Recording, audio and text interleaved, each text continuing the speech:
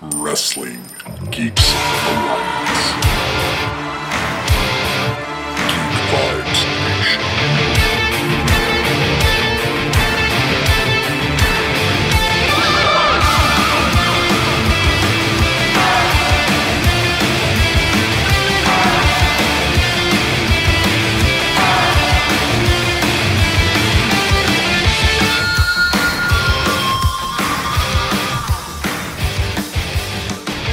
Hello, everyone out there in Geek Vibes Nation. This is your pal, Dane Alves, with another enticing episode for you guys today. Oh, we got a doozy for a show for you. We're going to be talking about, the predictions for AEW Revolution. We're going to be talking about the Wednesday Night Wars themselves. It's going to be a lot of fun, but I can't do this alone. Of course, you guys know about my co-host, Christopher Brother Ray Patton. How you doing today, sir? I am doing absolutely wonderful, man. It's been a great week. The weather's not been too terrible, especially considering the past 3 or 4 weeks here in Georgia. And there's a lot of good wrestling out there. So I'm super excited to talk to you. Well, good. And we have a special guest on today's show. One of our newer writers that's doing a lot of wrestling-related stuff on Geek Vibes Nation. And he hosts a slew of podcasts, but I was on his episode of Tom Clark's Main Event, predicting stuff that was going to be happening on Elimination Chamber. We've just been saying the nicest things about you, Tom, on this show. We're happy to have you here. How is your day going, sir? Doing good, man. Glad to be here. It's always nice to be spoken well of, so that's a good thing. Yeah. Putting you over. We're just putting you over the whole entire time, unlike Hulk Hogan in a match, There you go. There you go. All right. Well, right off the bat, it kind of sucks that this is how we have to start a lot of these shows. But we had another passing, and this was Jim Crockett Jr., who unfortunately passed actually on Wednesday evening. And we kind of heard word about this towards, I want to say the end of Tuesday. We heard that he was having some major issues and that he was in grave condition. And unfortunately, he died from liver and kidney failure. He's 76 years old. I always hope that our listeners know a good deal about the past when it comes to wrestling, even if you might have not have been around, including me for a lot of this stuff, with the NWA in the 80s, George Championship Wrestling. He got this from his father, who was an old school promoter. Basically, very, very, I want to say 1979 is when he acquired it and turned it into much bigger than it was beforehand. Unfortunately, even though Vince McMahon and a lot of future bookers would implement different ideas that they learned from promoting stuff, advertising stuff, and just ways that they do TV format. From Jim, he had some financial woes towards the end of the 80s into the early 90s and had to sell his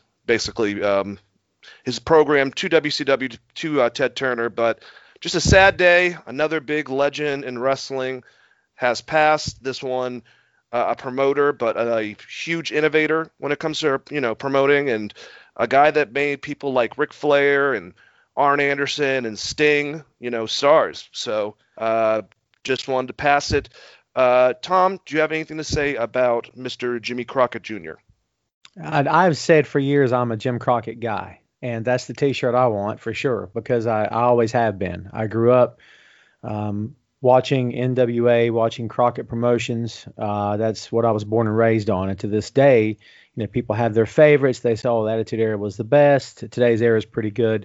For my money, the Territory Era is by far the standout. I mean, we have the most legendary Hall of Fame stars to ever come out of any era of the business came out of that time. And Jim Crockett was a big part of that. I mean, if anybody needs to know how important he was and how important his family was, let's don't forget about his family, deep roots in the business.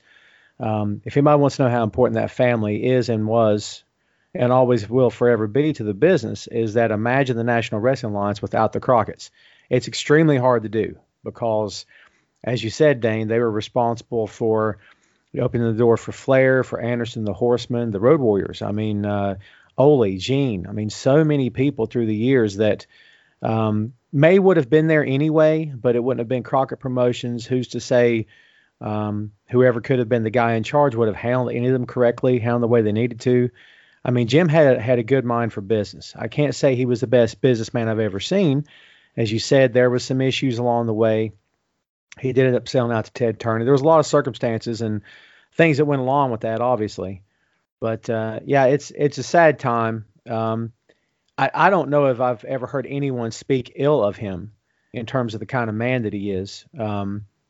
Maybe there's some wrestling shoot nonsense out there somewhere, but if there is, I've never seen it or heard it. So I think people had the utmost respect for him, as they should. But yes, he'll be missed. His impact on the business, in my opinion, for what he accomplished, is just as important as anybody else has ever done. That includes Vince McMahon. That's how I feel. So yeah, deepest condolences to his family for sure.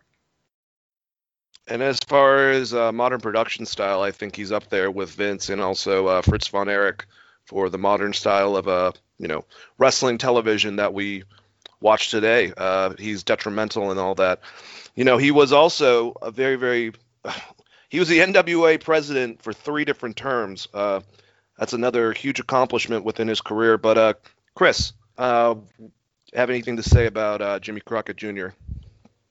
Absolute tragic passing and a legend in the sport. And just to harken back to what Tom said, I mean, outside of Vince McMahon, probably one of the most important promoters of all time. I mean, I guess you could throw, the Funk's father in there. You could throw some Texas guys in there. But as far as being on a national platform, having a nationalized TV show, I mean, Crockett, with what he was able to accomplish, let's say from 1985 until he sold to Ted Turner, and I guess it was 88, was the only competition that Vince McMahon had, and to me put out the better products. Like if you look at 1985 to 1988, was it GCW, I guess, or let's just say WWCW. I'm trying to remember the abbreviations right off the top of my head, but I mean, you're looking at the beginning of Steiner's, the Flair we kind of saw in the late 80s, bringing in the Road Warriors. The guy just had a mind for the business, and that's some of my favorite wrestling, specifically, let's say 85 to 87 with Jim Crockett Promotions is some of my favorite things to go back and watch. Is kind of what I grew up watching on tape. My grandparents, that's the wrestling that they loved. That and obviously, let's say Tennessee in general, but that's the stuff I kind of grew up on, and it's very sad, and it's setting in for me. I guess I watched a whole ton of matches last night from, let's say, 85 to 87, which it's just crazy the way things ended up, and an absolute legend for sure. Yeah, absolutely. The first Starrcade, man. Yeah. Oh, yeah.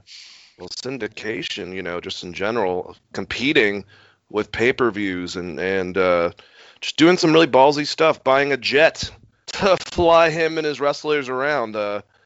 It's very unfortunate. And I like Nick Aldis. He said that Billy Corgan, luckily Power is coming back. It's going to be on Fight TV starting soon on Tuesday nights, and they're really ramping up for the Crockett Cup, especially because of the passing of Jim Crockett. So I thought that was really awesome, and just a lot of good stuff, a lot of good words from many wrestlers that knew him. But yeah, any last words before we do our 10-second salute? I was at the Crockett Cup in Concord when Nick Aldis worked Marty Scurll. And it was so cool to see the throwback ring apron, the throwback turnbuckles, just the old school flavor. I mean, it felt like we'd stepped back into 1986. It was the best night ever. Me and my kid had a blast. And, I mean, just the word Crockett. You can't mention pro wrestling without even thinking the word Crockett. Even guys half to a third of our age at this point, if you say the word Crockett, they're gonna know. Oh, wow, that sounds familiar. Who's that again? They're gonna know. It's not gonna be lost to time, which I think speaks volumes about his legacy, which is very fitting for him and that family. Absolutely. I mean, it's kind of like wrestling fans of now or our age might not know too much about Toots Mondt, but he was Right. so big within the industry, we know at least about him, and his name still resonates to today. I agree, someone like Crockett will be known later on, but let's do our 10-second salute, and we'll move on. R.I.P. Jim Crockett Jr.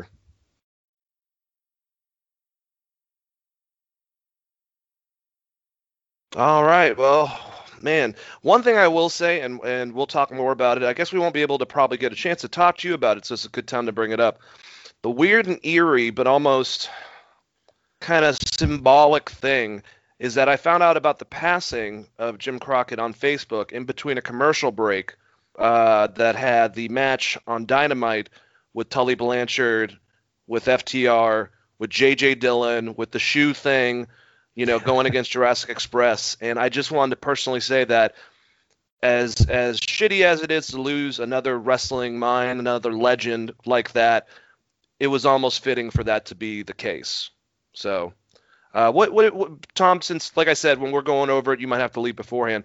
How'd you like that match? Because I loved it. I know that some of it was ridiculous, and Marco is a trooper because he did exactly like he should have and just got the shit knocked out of him. But it was great seeing Tully back. This weird stuff with Shawn Spears, the shoe spot, how awesome J.J. Dillon was, still grabbing people off the ground. Besides the abrupt ending, going into the next thing with Paul White coming out, which I kind of was a little bit aggravated. I thought it was really, really cool to see that. I don't think Tully's in this for the payday. We keep hearing stuff about all the veterans there for the payday, and they just want to check. I think Tully's legacy is very important to him, and I know FTR is very important to him on a personal level as well. That's for sure. And I think it's important to him that he passes on the legacy. I mean, WWE didn't seem very interested in passing on the Horseman legacy to anybody. They didn't really care about it. They would parade it on TV when they had a DVD to sell, but that'd be the end of it. I mean, Tully really cares about this. And if it means he gets to get in there and wrap up things his way, I mean, no one liked the way he left the business. I know I didn't. I mean, kudos to him. And yeah, I did. I'm an old school fan, as I told you. And I love it. As long as he's okay, as long as he's safe, he's healthy, they're taking care of him, and he's taking care of them. Let him do what he wants to do, man. People get too wrapped up in nonsense. It's just silly pro wrestling, kids. That's really all it is. And I loved it. I thought it was cool. And real quick, also the fact that he's an old school guy and doesn't look down his nose at Jurassic Express, doesn't look down his nose at AEW. I don't think a paycheck would make you not be ornery and not be stubborn. I don't think that's what's doing it. I think that he sees today's talent and says, hey, it's a different time. Let's just work with what we've got. So hats off to him. Yeah, I have to agree with you. Chris, what did you think about it? And we'll talk a little bit more about it later on when it comes up.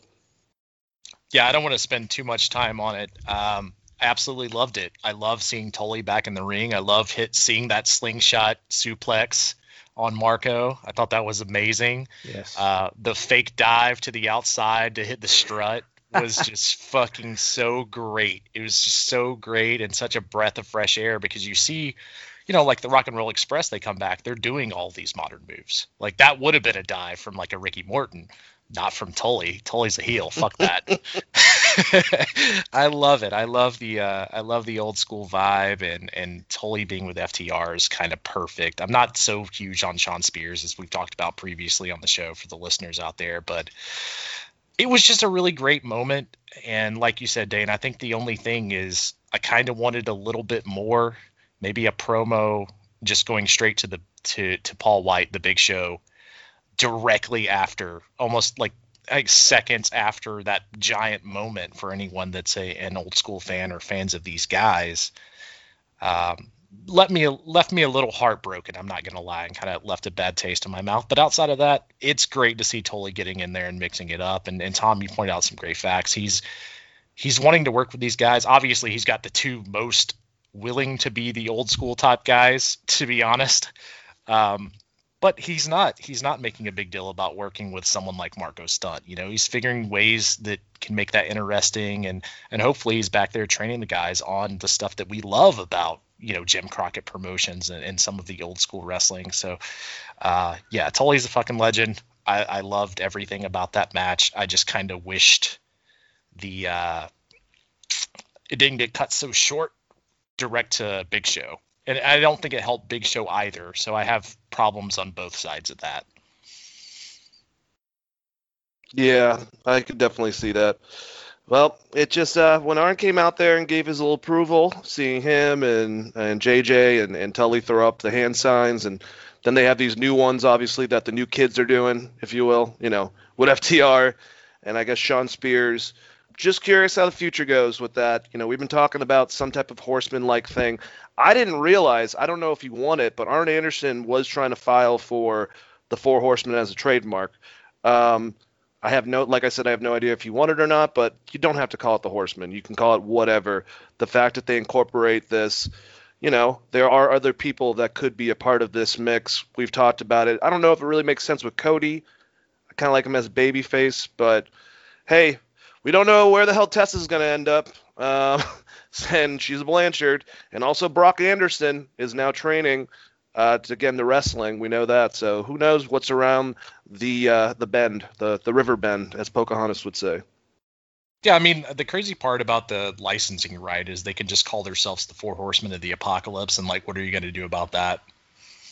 Then they could just be 4-Pac or just still the Four Horsemen because it's an abbreviation of that name. That whole naming right stuff is ridiculous to me. It's pettiness from WWE. A lot of it. All right, well, let's move on. We got a couple Raw. There's three things to talk about from Raw and SmackDown that I want to bring up before we go into predictions for Revolution. Raw, I wanted to talk about the Sheamus Drew McIntyre match. That is a match that I'm going to put out there. If you missed all of Raw, and a lot of times I don't blame you.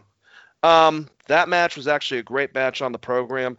Nothing really too pretty about it, but very hard-hitting. These guys have known each other since the beginning of both of their careers. So they, when friends, it's funny. It's always talked about that if you're friends, you beat the living hell out of each other within wrestling because you trust each other. If you actually don't get along, you work really safe somehow, unless obviously if someone shoots on the other, and then that's a completely different story. But Sheamus and fucking Drew McIntyre kicked the living shit out of each other. And I have to agree, I was listening to Busted Open, I have to agree with Bully Ray. I don't know if I'm done with this feud. And really, when it comes down to it, with Bobby winning at the end, and I did not like them playing with us, saying that at the beginning of this hour, it's going to be the match. Oh, some bullshit from The Miz. At the beginning of this hour, and finally at the end, Bobby Lashley won. But I don't know how intrigued I am, I got to be honest, of Drew McIntyre against Bobby Lashley. And if that does happen, I don't know if I want Bobby Lashley to lose to Drew. I love Drew. I think that he can win it back in the future. But I just feel like maybe they should go with this with him and Sheamus. Maybe have a best of 3. Next match happens at Fastlane or wherever the fuck the pay-per-view's called. And then the one after that at WrestleMania, they can really have a badass long match and then get Drew back in the title picture for SummerSlam or something. Now, I don't know what Bobby would do. Bully had an idea, but that's a little bit outrageous. I'll go into that next. But just throwing at you, Tom, what did you think about the match itself? And what do you think about Bully's statements about maybe, even if it's Bobby and Drew, Bobby going over Drew, as opposed to what a lot of people were saying beforehand, or maybe keeping Drew with Sheamus and doing something else with Bobby at WrestleMania? And what could that be, basically? I think I echo everything you said. The match is obviously they are best friends. They are going to, do a little bit more, make it look work a little bit more snug, make it look good. And that totally makes sense. There is some more stuff there. I don't think they're done telling their stories. Dude, that Claymore at the end, oh my God, he kicked the fuck out of him.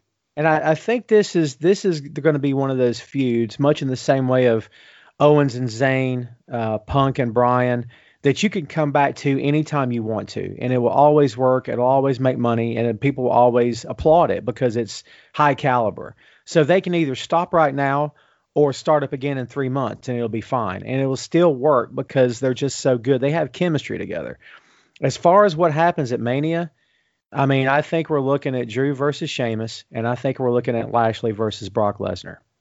I've been saying that for a month, and now that Lashley's got the belt, Lashley's always wanted to work Brock. Brock has made no secret about he likes Bobby, and they're both former MMA guys or whatever. And I think we're going to see Brock sooner rather than later. Vince stacks the card, and every WrestleMania he wants the big marquee matches. I don't have any scoop for you. I just feel we're going to see that, and a lot of people are going to hate it. I'm not in love with it, but it is what it is. It's that company. It's what they do.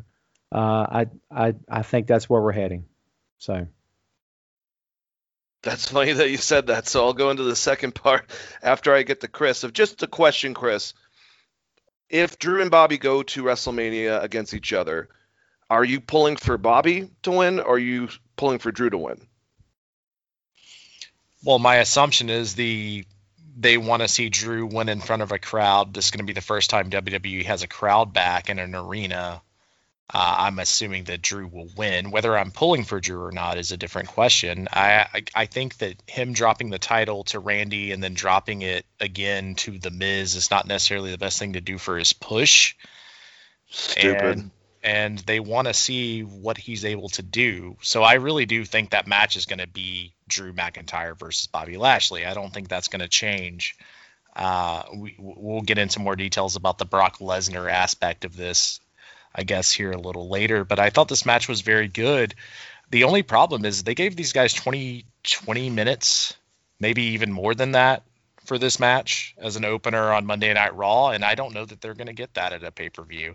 So I don't know how you condense this great match down to a WWE format in 12 minutes on a pay-per-view. So while there is 2 nights again. Well, not on Fastlane, because I would assume that this match would have to take place at Fastlane, because you got to either way you're going with this. I mean, Sheamus would have to beat Drew in the next match if you're going to set up the WrestleMania feud, that's right? True. So I would assume that would be a pay-per-view match at Fastlane, and then if you're going to build that to Mania, see, that's the thing that kind of throws me off about it, is you still have this one pay-per-view that's going to linger out there, and to me, they're just setting up Drew as a true number one contender against someone they know that the fans respect as a champion who is a good wrestler, and Sheamus. I think maybe they gave them a little bit too much time on this Raw, because the follow-up on Fastlane, I highly doubt they're going to give them like 20 to 30 minutes, and I don't know that they're going to be able to have the same kind of match. Because once you cut the time short with these two guys that are kind of slow and methodical to begin with, I don't know that match is going to be as good as this Monday Night Raw match. They could throw a stip on it, though. That's the other thing. I mean, they could do like a brawl or something. They seem to do that a lot recently. Yeah, and then it's funny that you said that, because the Bully said, if it was up to me, and he goes, he even admitted, he goes, I have no intel on this. I don't think it's going to happen. But him and Dave LaGreca were saying, Vince, fucking get Brock back, have Drew and Sheamus finish up their feud. You get Drew right back in the title picture, and you get Brock to come in and just, how many weeks are we until Mania? Does anyone remember? I don't know how the fuck they have another pay-per-view within that time period. I want to say it's like 5 weeks, if not less. Either way, you would have to start it up soon, though, is the concept. But Brock Lesnar shows up, gives an F5 to Bobby Lashley, and then you have MVP and Paul Heyman going back and forth. And then you can actually use it on SmackDown, because Roman can be calling out, Heyman of who the hell you there for, basically. And he's like, no, I just want a champion on both shows. And that can cause maybe tension leading to something else. There's ways to set it up. I would love to see a marquee match with Brock Lesnar and Bobby Lashley. I don't think the match would be super scientific by any means, but that looks like a big match, especially if you have those two guys building it up with MVP and Heyman. And then, like I said, what can that do to affect what's going on with Roman and him being his, manager or whatever the fuck, legal counsel, whatever they call him for Roman Reigns. But it's an interesting thought. It's probably going to be Bobby versus Drew. But I'll admit, if it is Bobby versus Drew, I kind of want Bobby to win. And I do agree with you. I wish that Randy never got that title from Drew and he just held it until he lost it in a bullshit fashion to The Miz, but we can't go back in time. Any last statements, Tom? Well, here's the thing. I'm not opposed to Lashley versus Lesnar. I just know that it's gonna, make everybody, set themselves on fire and once again blame Brock for, Brock bad. Brock does bad stuff and Brock wins all the time and he's a prima donna. And I'm always thinking, none of this is on Brock Lesnar, man. This is all on Vince McMahon. If he wants him, he'll be there. If he wants him to go over, he'll go over. I like the idea of Paul Heyman managing both world champions. And I don't think you need to put them at odds with each other. I think you could run it in such a way where it's fine. And you talk about giving this guy all the power, at least in the fans' eyes. I mean, we've never seen that I can recall a manager manage two classified world champions of two different brands. I mean, that would be a history-making moment. Just imagine Brock and Roman on the same page. I mean, that could make for some interesting TV, man. Yeah, until Survivor Series happens and then they have to go against each other. Then that. Sure. See, the whole concept's very interesting though. Regardless, but any last words about anything with Raw, Sheamus, and McIntyre? Bobby Lashley winning the belt, becoming the third African American wrestler to win the WWE World Heavyweight Championship, which was pretty big. What do you got to say, Chris? What do you got to say? I think it's awesome. I love what they've been doing with Bobby Lashley. I mean, he's pretty much been undefeated for 6 or 7 months at this point, right, Dane? Yeah, I believe so. I mean, he lost in the matches that he lost. He kind of got screwed over. When he lost to Drew McIntyre, he got screwed over by Lana. Technically, they've done a really good job of protecting him. I love MVP as his manager. Shit. Let me just say that a year ago, Bobby Lashley was not champion. He was in a terrible program with Lana and Rusev right before Rusev left. That's so weird. Sorry. Yeah, which led to that title match with him and Drew, which I don't want to say outperformed him in the ring, but he, as far as the way it was booked, he was the stronger wrestler and should have won the title that night and got screwed over by Lana, which led to where we're at now with having in the title. So him and Drew going back at it again, to me, that's the storyline. Brock showing up, to me, it's just Brock. If you're going to do it, it's Brock versus Reigns. They would have already set it up. I would have had Brock in it at Mania or at Rumble, leading to Mania, if you're going to do that, especially after the last Brock Lesnar Royal Rumble run where he got eliminated by Drew McIntyre and he had a choice to pick who he wanted to go after. I like the idea of Paul managing two world champions, but there's a lot of history. I mean, if you care about like storylines and history of WWE, which they clearly don't, the storyline is that, Roman Reigns and Brock Lesnar don't like each other. So if you're going to do something like that, it's very interesting to me. I just don't see it happening. I feel like Lesnar is just going to be kind of done for a while unless he's going against Roman. I feel like they're going to save that to have a big marquee match. And they think the big marquee match is, either they couldn't sign Brock to have the match with Roman. I think they probably went after The Rock. They probably went after John Cena, and now they landed on Edge. If I'm being completely honest, I'm pretty sure it's going to be McIntyre versus Lashley, and they're just setting up that Fastlane match for Sheamus. I want them to build Sheamus more. It's just really weird they flip-flopped him from like babyface to heel week to week leading into this match, because they kind of portrayed him as a babyface for a little bit and then immediately flipped him back to what I would consider a heel if he's going against Drew McIntyre. So Sheamus is always kind of a weird cat, and it seems like they don't know what to do with him. I feel you. I definitely see where you're coming from. Let's move to SmackDown. Major thing that happened. Daniel Bryan beat Jey Uso in a pretty damn good cage match. And now he will be going against Roman Reigns at Fastlane. I'm wondering, my biggest question, because we know that this match Roman's going to go over, what is Daniel Bryan going to be doing at at WrestleMania, because it seemed like to me Seth, I believe, eliminated him at the Royal Rumble. Daniel was the first to leave when Seth came out to make his speech. I thought they were pitting the two of them against each other. Now Cesaro is involved. I don't know what's left for Daniel Bryan. I don't think they're going to add him to Roman Reigns versus Edge, but who knows if they were to do that. Maybe that could be a three-way classic, but I don't know if I really want that. You know, the match was great. I like that Daniel Bryan's getting a title match. A lot of us thought that Daniel Bryan was going to be where Edge is right now, going to Mania against Roman Reigns. That's not happening. But, Tom, what do you think about all this? What did you think about the match? And what do you think that Mr. Daniel Bryan and the Yes Movement will be doing at WrestleMania this year? I think of all the guys that they could have handed something to and said, hey, you're about to go from tag team to TV every single week, and you're going to be attached to the top guy in the company. I mean, Jey Uso shines like a diamond. I mean, he is, I can't say enough good things about him. Talk about, they call your number and you come off the bench and holy God, he just scores touchdowns. He's so good, and he's gotten better. I would say he's gotten better, but he could have been this good the whole time. We just didn't see it. But man, in the fans' eyes, which is what matters here, he is so much better than he was before, and he's on such a different level. So the match itself, I expected it to be good. I wasn't disappointed.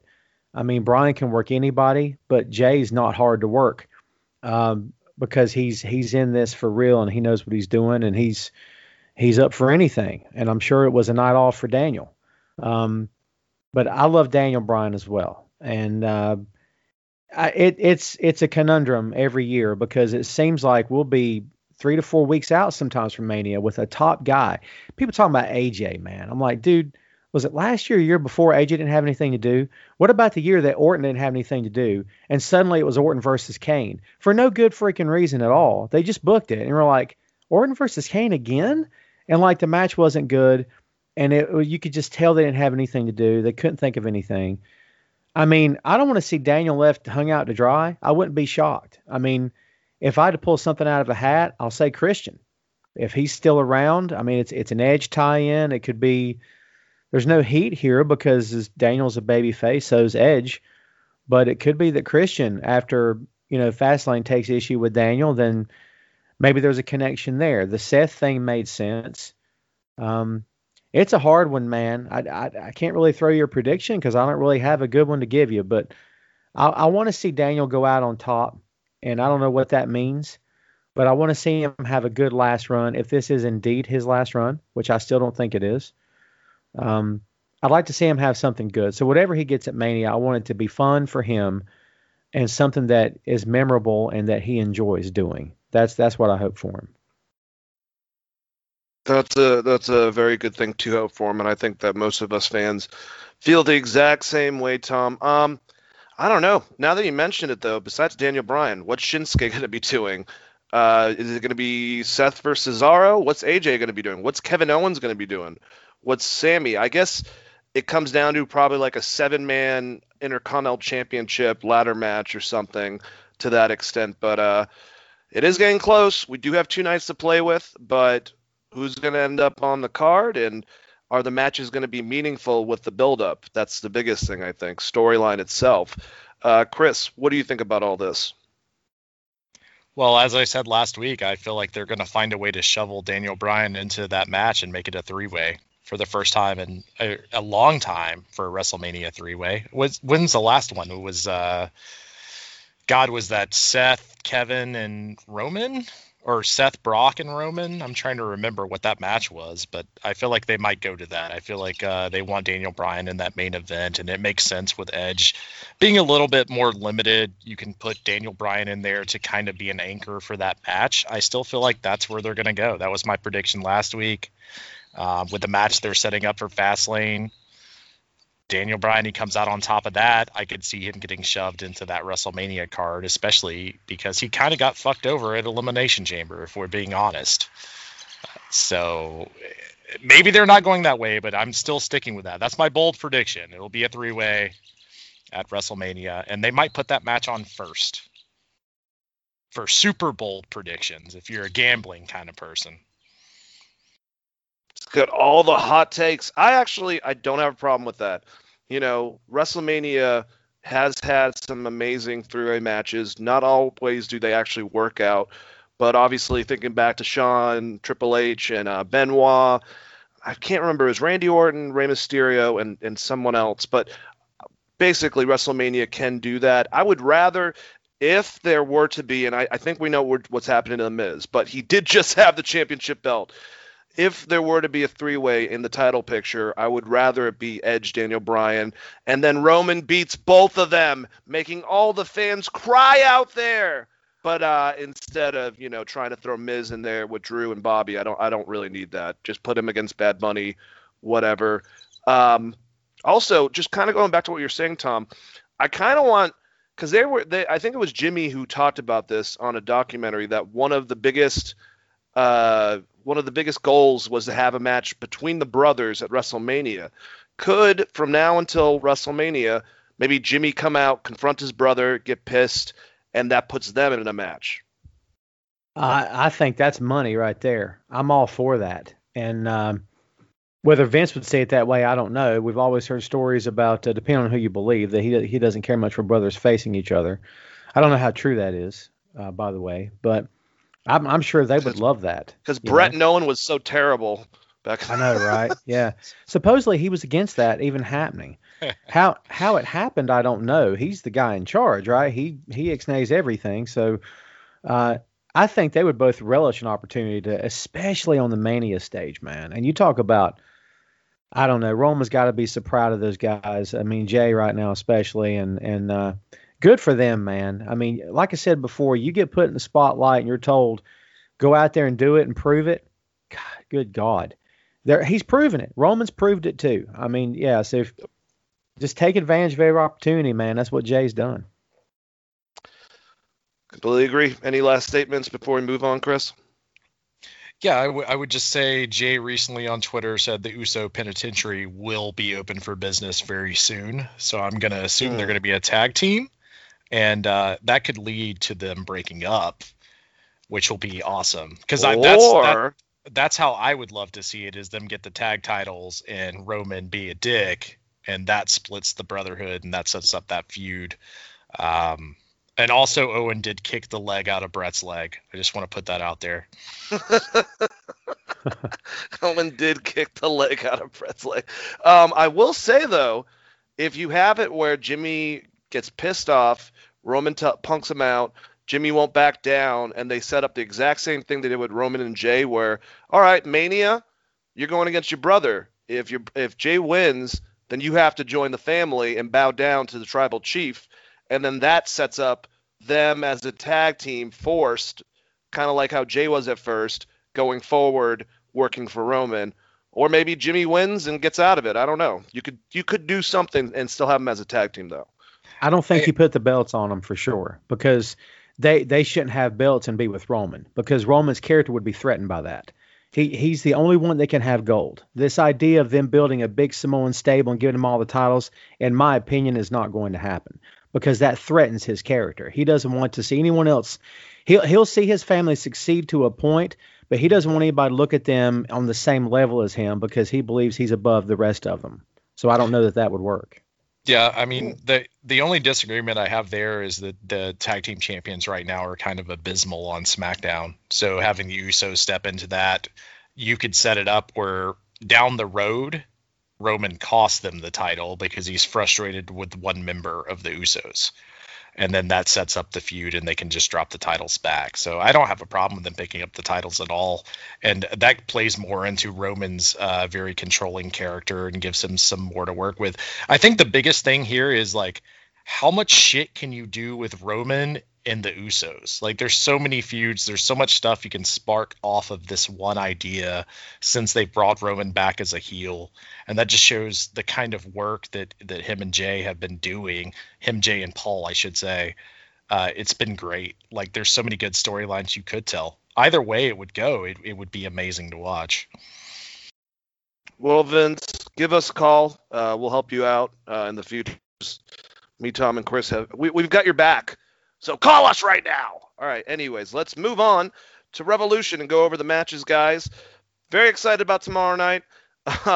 As Tom will probably, might say, well, actually, I'm already fucking saying it before him. I thought this was tonight.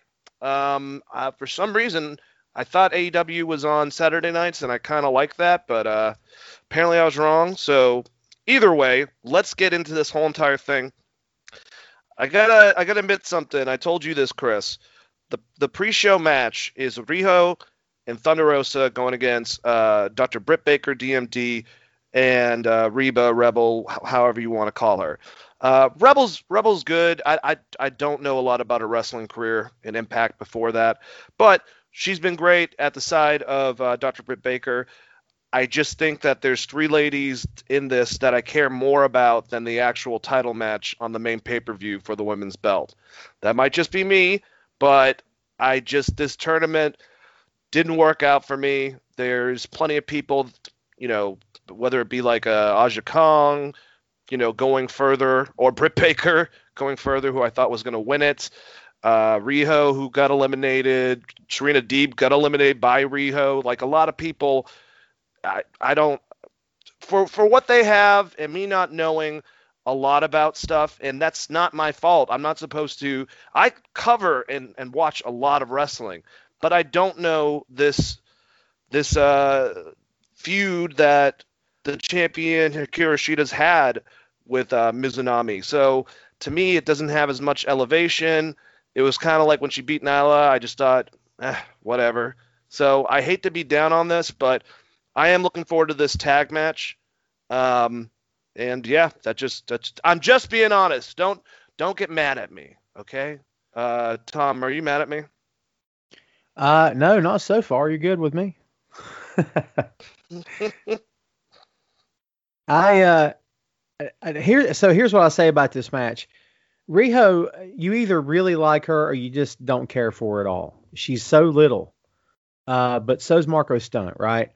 And I don't want to go off on too much of a rant there.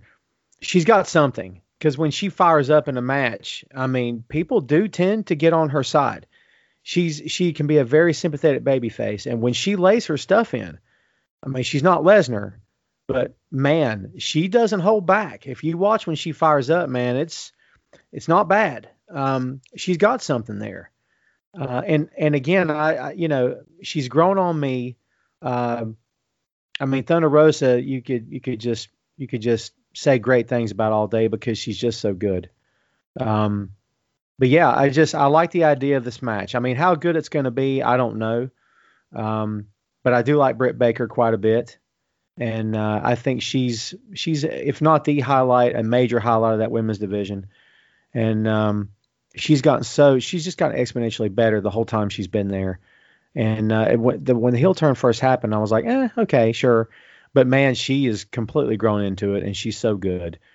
So I think the match will be good, man. I think it'll probably come off without a hitch. Who do you think's gonna win? I'll say Riho. I'll say the Team Riho. So my basing off my decision is going to be, didn't Thunder Rosa, when she went against Britt Baker screwed her over and got a win, right? True.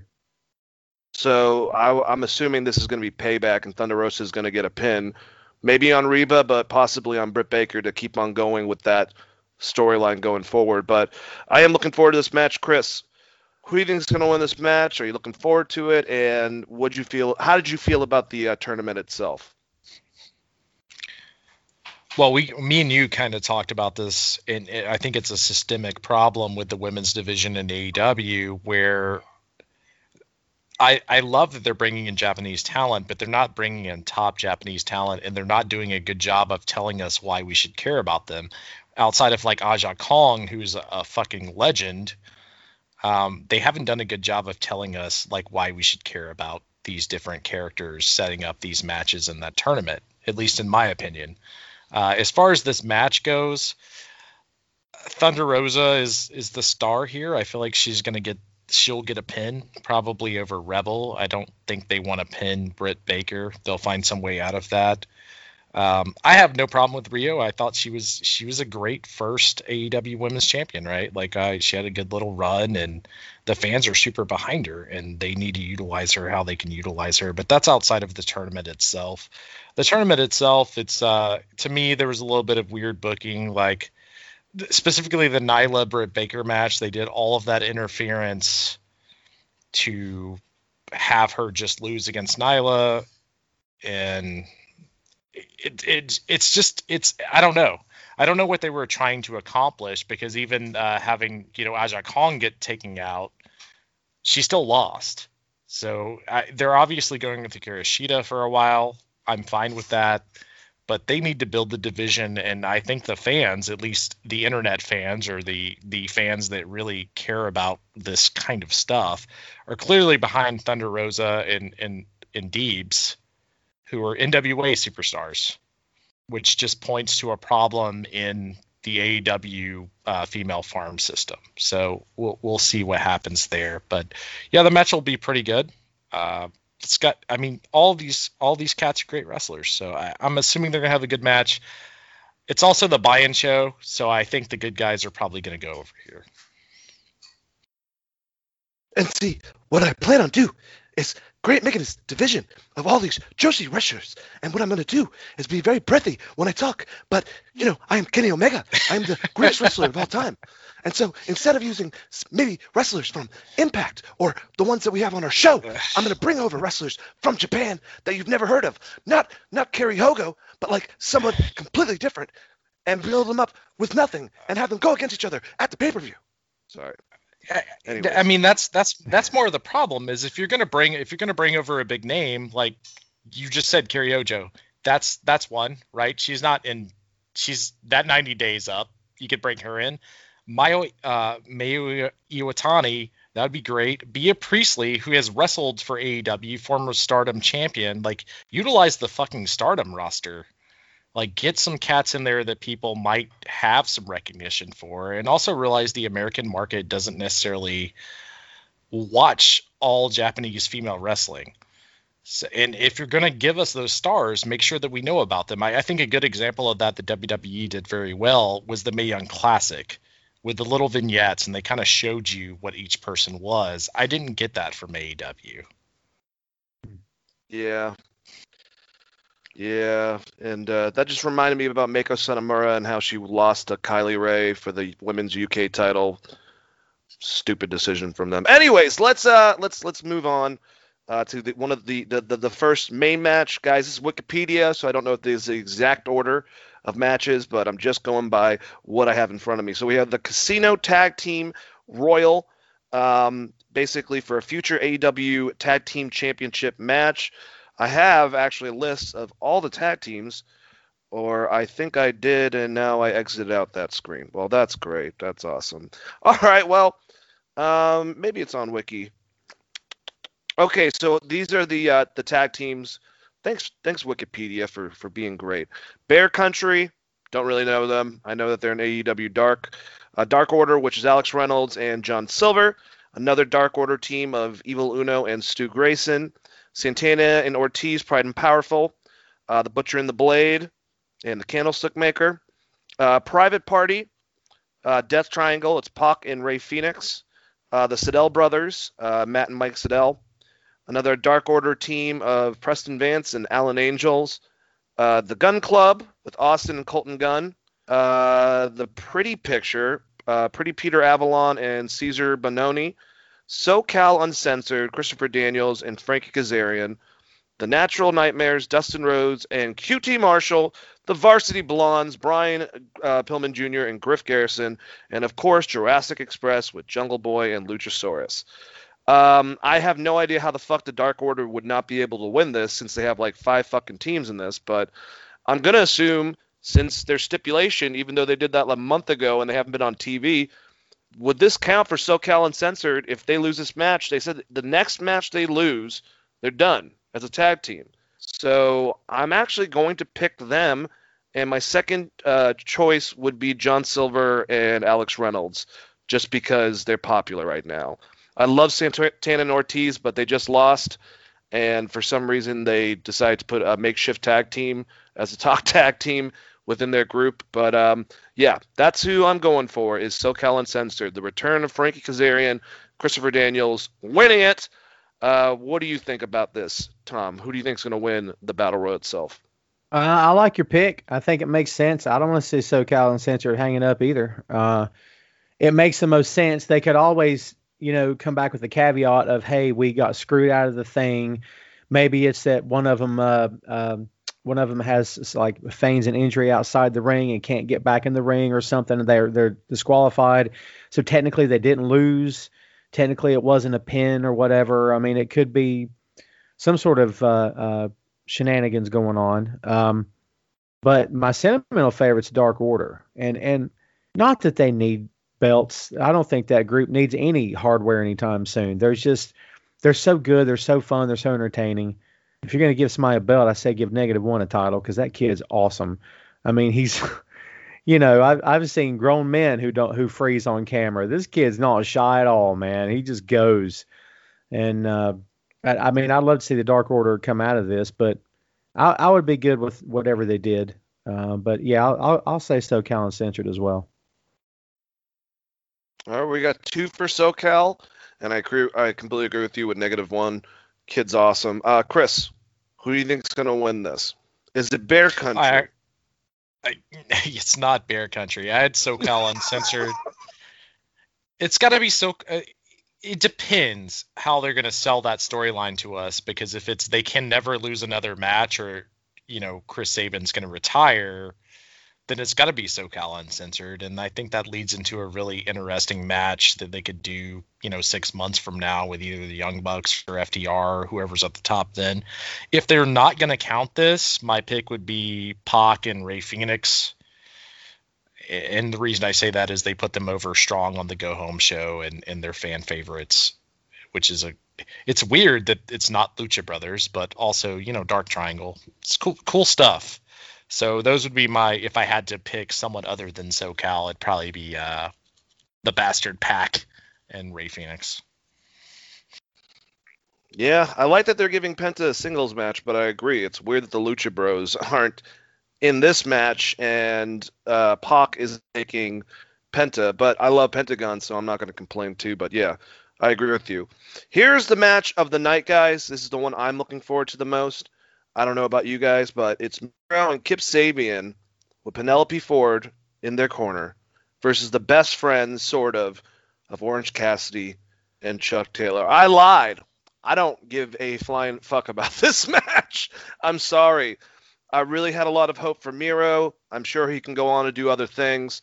I'd be trying to get a hold of, what the heck's the guy, the Rusev Day, since obviously a lot of that has to go back to him. Get him to come in here and just do something with him, maybe rebuild yourself instead of the video game big guy. I just don't care. You know what I really think about all this? It's holding Penelope Ford and Orange Cassidy back. That's what I really think. So I'm assuming Miro. No, you know what? Orange Cassidy is going to pin Miro in this. That's what's going to happen with an orange punch. But really, this is not doing it for me, and I hope it's done. And I'm still waiting for that bachelor party. Damn it. Tom, what do you think? So there's always 2 different truths to everybody that we talk about in this business. There's the truth as we all see it, and then there's the truth as they see it. And sometimes it's the same and sometimes it's not. I, like you, Dane, agree that we haven't seen much from Miro, and man, it looks like he's going nowhere. And wow, his stock has dropped. But the truth for him may be, I'm having a blast. These guys are my friends. I'll do what they ask me to do. Khan says I've got something coming down the road. Let's just have fun. I'm enjoying wrestling again. So which one's the real truth? I don't know. Is it a mixture of both? It could be. Who knows? But I would love to see him get something more for sure. But they have proven time and again that Cassidy is their guy. And nothing necessarily wrong with that. They got him over. And a lot of people believe that was impossible. I was one of them. But he's over. So, I mean, you can't argue with results, right? So I'm not crazy about this match either, but I mean, you know that they would certainly know that. They would certainly know in terms of all the excitement going on tomorrow night's card that they're probably not thought of too much. Maybe they'll give them incentive to go out there and kill it. Maybe he'll be a beast, and maybe it'll be Cassidy's never looked better, and Sabian's really flying around the ring. I mean, we'll see, man. But yeah, I think it's honestly, I'm going to go with Miro. I say he pins. I think he'll get the pin here, and he'll be a beast. That's what I think. Chris, what do you think? Do you think Aiden English will finally show up? God, one can only hope. I've not been a fan of this Miro experiment, and to me, it seems like he doesn't care that much about wrestling, if I'm being completely honest, and that's probably why he got released from WWE. If I'm being completely honest, I think Orange Cassidy. He's probably just going to go over in this match. They'll break these feuds up, and they'll figure out a way to get that tag team rolling again because they don't have anything else for Orange to do, and he's one of the most popular wrestlers on their card. And at least until, God, what is his name? Trent Beretta can come back to rejoin that tag team. You know, if I don't want anyone to get injury, but the fact that Trent had to be the one out between him and Chuck. Anyways, yeah. I think that whatever happens, like I said last time, and I am serious about this. You guys know I wasn't the biggest Orange Cassidy fan at first. I want, after this, I would like Orange Cassidy to get the win somehow. I want him to go on a streak, and I want him to beat, I want him to beat Bill Goldberg's streak, undefeated streak. That's what I want with Orange Cassidy going forward. I'm serious. I'm dead serious. I don't care. Just let him beat everyone. Let him beat Gilbert at one point. How does he not use the screwdriver as a finisher, by the way? He's got to be able to pick people up like that, and but that would be a good finishing name, though. Yeah, for sure. All right, well, let's move on, guys. All right, I'm not going over that match next. That's probably going to be the main event. This is definitely not in order. We got Hangman Adam Page versus Big Money Matt Hardy. Winner receives losers 2021 first quarter earnings. What a great stipulation. That's all I got to say. Anyways, but this should be a damn good match. But I don't know why Hangman wouldn't win. I don't want him to have help from the Dark Order. Maybe if Private Party gets involved, then maybe some hijinks like that. But I want Hangman to get a pretty good win over Matt Hardy and continue going forward. I don't know what that means for Big Money Matt if he gets a nice percentage of his money taken away from him, but I don't know. I think it's still going to be a pretty good match. What do you think, Tom? I'm with you. It's going to be a really good match. Matt brings it every time he's in there, and he's still a pro. He's still got it, as the kids say. And Page is a future world champion. They still think highly of him. He's not floated down anyone's radar at all. He's still there. And I'm sure that there's always plans for him moving forward. I would be shocked if he had dropped to the point of them not even considering him. I just don't see that. He's so good, and he's so smooth, and I would believe anybody in that company would love to work him that hasn't worked him yet. I believe anybody in outside companies would love to work Hangman Page because he's polished. He's good, and he knows what he's doing in the ring. So this will be a good match. I do think Page will go over. It's not my favorite character of Matt's, if I'm being honest, but who knows what he'll do with it in the future. Maybe it'll become a little bit more entertaining. I'm just such a fan of the broken stuff. But, Matt reinvents himself all the time, and I love that about him, that he doesn't want to stand still. What works today? Okay, I've done it. Let's do something different. So hats off to him for that. I love the fact that he's willing to do something different. I can't say I love it, but, we'll see what happens moving forward. But, yeah, I think this will be a good match. Holy crap, I got to point something out. Where are you from, Tom? North Carolina. That's what I thought. Just because you were talking right after we were, talking about Matt Hardy, you sound just like him. Has anyone ever told you that? From an ignorant Georgian. I actually interviewed Matt years ago in the company that I'm now social media director for here in Carolina. So High Velocity Wrestling, shameless plug time. So Go there you for go. it. There you go. Yeah, he and like he's very personable. He's a good guy, and Carolina guys, especially Mid-Atlantic region down here, you guys know we tend to be more personable. We tend to be more humble. Matt has worked in front of thousands of people, and he was the nicest guy, maybe one of the nicest guys I've ever met in the business. He was humble. He shook everyone's hand that wanted an autograph. He looked you straight in the eye and asked what your name was. It's a trait of everybody in the business, in the locker room. We all do it, and he's just such a personable guy. And you're like, man, he's been all around the world, and he acts like he's just one of us. I mean, he was very cool. So I'll take that comparison any day.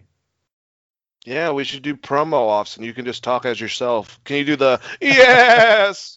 No? I don't know if I could pull it off like he could, All right. Well, I'll do. We can do a conversation between normal Matt Hardy and broken Matt Hardy. It'll be great. God, where are we going, Chris? Who do you think is going to win this match between Adam Page and Mr. Money Matt Hardy? So right off the bat, is this a ladder match? Are they going to put the money in a briefcase? I don't. It think just so. says big money match, but I don't know what the fuck a big money match is. I guess it's a singles match. Yeah, so that was my caveat is you're gonna have a big money match against Matt Hardy. You'd think there'd be a briefcase with money strapped to the ceiling somewhere. But yeah, I don't know. I feel like Adam Page is gonna win this and probably do the ultimate good guy thing and give the money to Private Party. Because they're the ones getting screwed over, and Adam Page obviously doesn't care. He just wants to drink his whiskey and wrestle. So if he goes that route, that'd be awesome. I love Matt Hardy. It's just unfortunately he's going against Adam Page, who they're still trying to ramp up. And I have Adam Page winning here. Big Matt Hardy fan. Just got Adam Page winning here. Should be a really good match, though. I'm actually excited to see what those two guys can do in the ring, knowing that they're probably going to get like 15, 20 minutes because it's AEW. Yeah, that's a very good point. All right, let's go to what might be my favorite match of the night and probably will be the biggest train crash. Well, I don't know. The championship match, I keep on forgetting about the FMW rules. But we have the ladder match for a future AEW TNT championship match. We have Cody Rhodes with Mr. Arn Anderson in his corner, Scorpio Sky, Pentagon, Lance Archer with Jake the Snake Roberts, Max Caster, and a mystery opponent. And just to let you know, we can kind of go into this afterwards. We don't know if this mystery opponent is the same person that Big Show was referring to when he said a Hall of Fame worthy person will be signed with AEW. So those might be separate. They could be the same person. We don't know. We just know there's a mystery individual. So if you want to give your idea of who that could be, if you think it's the same person as the one Big Show's referring to, either way, Cody makes a lot of sense, but honestly, I would like to see either Pentagon or Scorpio Sky win this. Preferably Scorpio Sky. I liked how he was a little bit, not bitchy, but just kind of, you could tell he was aggravated when he was doing the announcing. Like he's got something to prove. He's kind of sick of just being an undefeated guy on AEW Dark, which I am too. He wants to be in the spotlight, and I like that edge about him. So I'm going to go with him or Pentagon, but I mean, I could see them putting on Cody or whoever this to-be-announced character is within this ladder match. I'll pass it to you, Tom. What do you think about this match? It should be good. I mean, it's Cody's in it, which we know is going to get plenty of time, as it should. And Scorpio Sky's flat out heel again. I think that's pretty freaking obvious. He made it clear on commentary the other night because he couldn't quit talking about himself. And that's not exactly a babyface trait. Pantel Zaramito, I mean, what more can you say about this guy? He is so freaking good. For some reason, him and Phoenix are still doing tag team stuff, which it is what it is. I still would love to see Phoenix go become a world title contender, which I think he will eventually. Archer's awesome. Archer has really come into his own. I love that he's finally found success in his career because he deserves it. Max Caster is still an unknown, but I like him. Good looking kid, got a good rap. He can work. The to be decided thing or to be announced, I think it might be Kurt Angle. He's trolling online as he sometimes likes to do, and he put a pic of himself up in ring gear. I forget what platform it was on, and said, "Stay tuned." I don't know. I think it could be Angle. I don't know where they're going to go with this. Sometimes when they pull off a surprise, it's kind of like, okay, huh? Not that it's a letdown, but like they didn't tell anyone Sting was there, which that's fine. I would much rather be surprised. I hate getting things spoiled, man. So when they do announce something big is going to happen, then it happens, you're like, okay, well, this is fine. I don't know if I love it, but it's fine. So, it's just one of those things. We'll see what happens. Whoever wins this is going to be facing Darby. So then I'd have to ask myself who matches up well with him. Kurt and Darby would have a phenomenal match, I'm sure. Any of these guys in this, Cody, obviously, I don't know. It's tough. I'm going to go out on a limb and say whoever the to be announced guy is the one who's going to go over. That's it. Isn't that what happened last year? Brian Cage was that person. Then he came in and won it, so that would make a lot of sense. Yeah. One thing I'm going to throw out there, now that I just thought about it. Okay, so they showed us all that Horseman stuff, if you will. Arn came out, gave his approval, put out the 4, and then went back.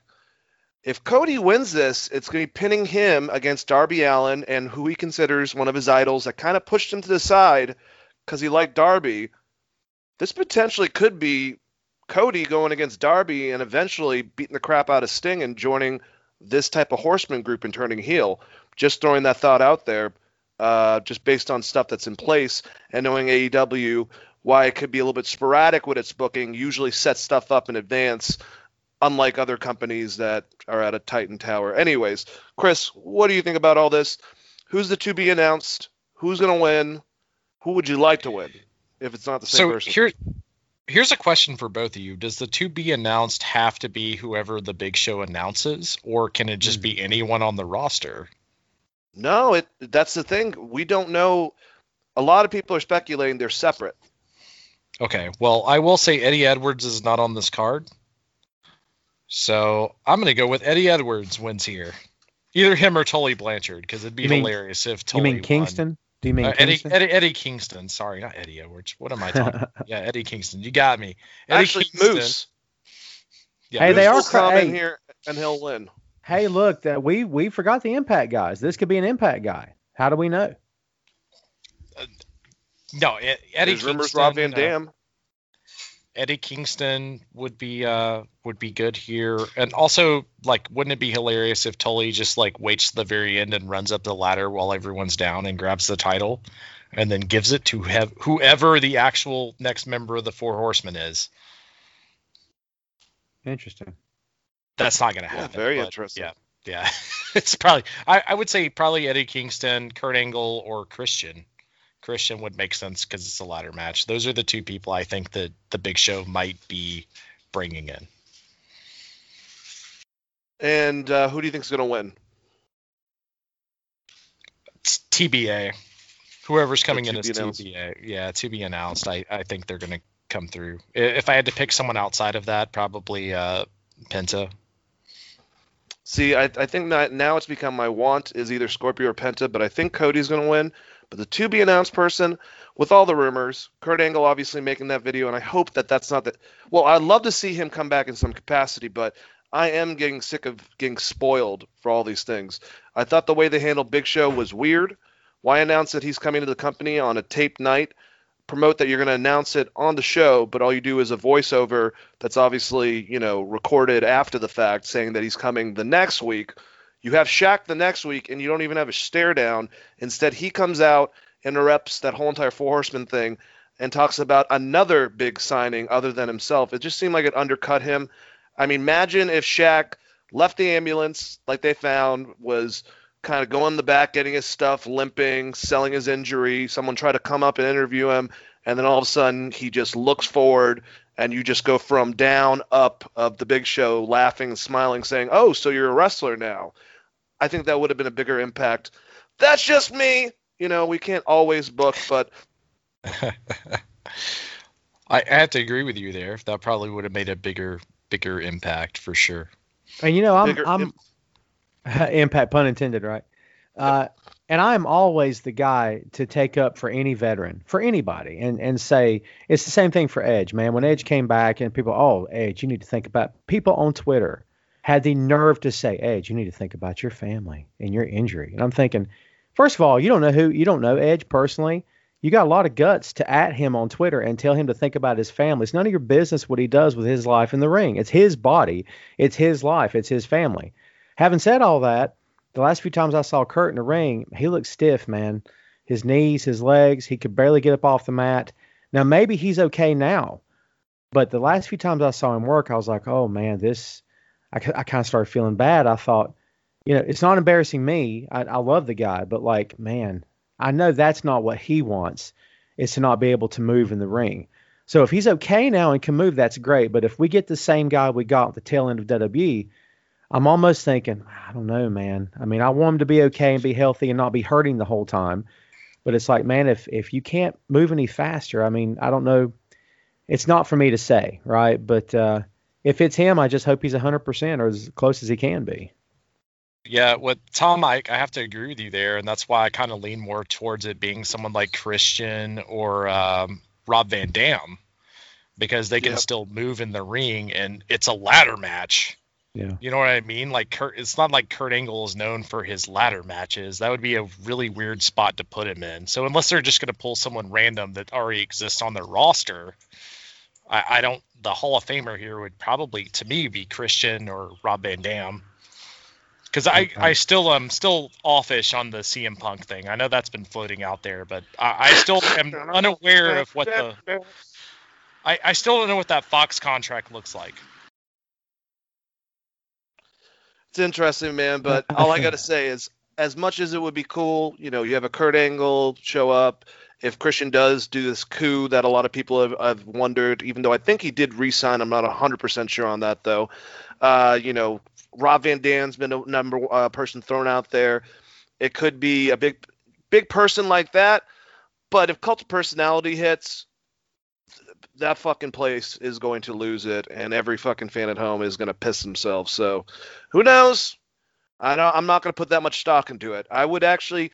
It might be just someone like Chris Bay coming over from Impact to be in the ladder match, and then the person signed to AEW is Rob Van Dam. And if that's the case, just like, say, WandaVision, don't get your hopes up on the biggest fucking scenario that would be the coolest concept, because when that doesn't play out, you might be a little bit disappointed, and you might have put a lot of that thought into your head yourself. So. I mean, like, would any fan not be excited about RVD showing up for a ladder match in AEW, though? Like, that's fucking awesome.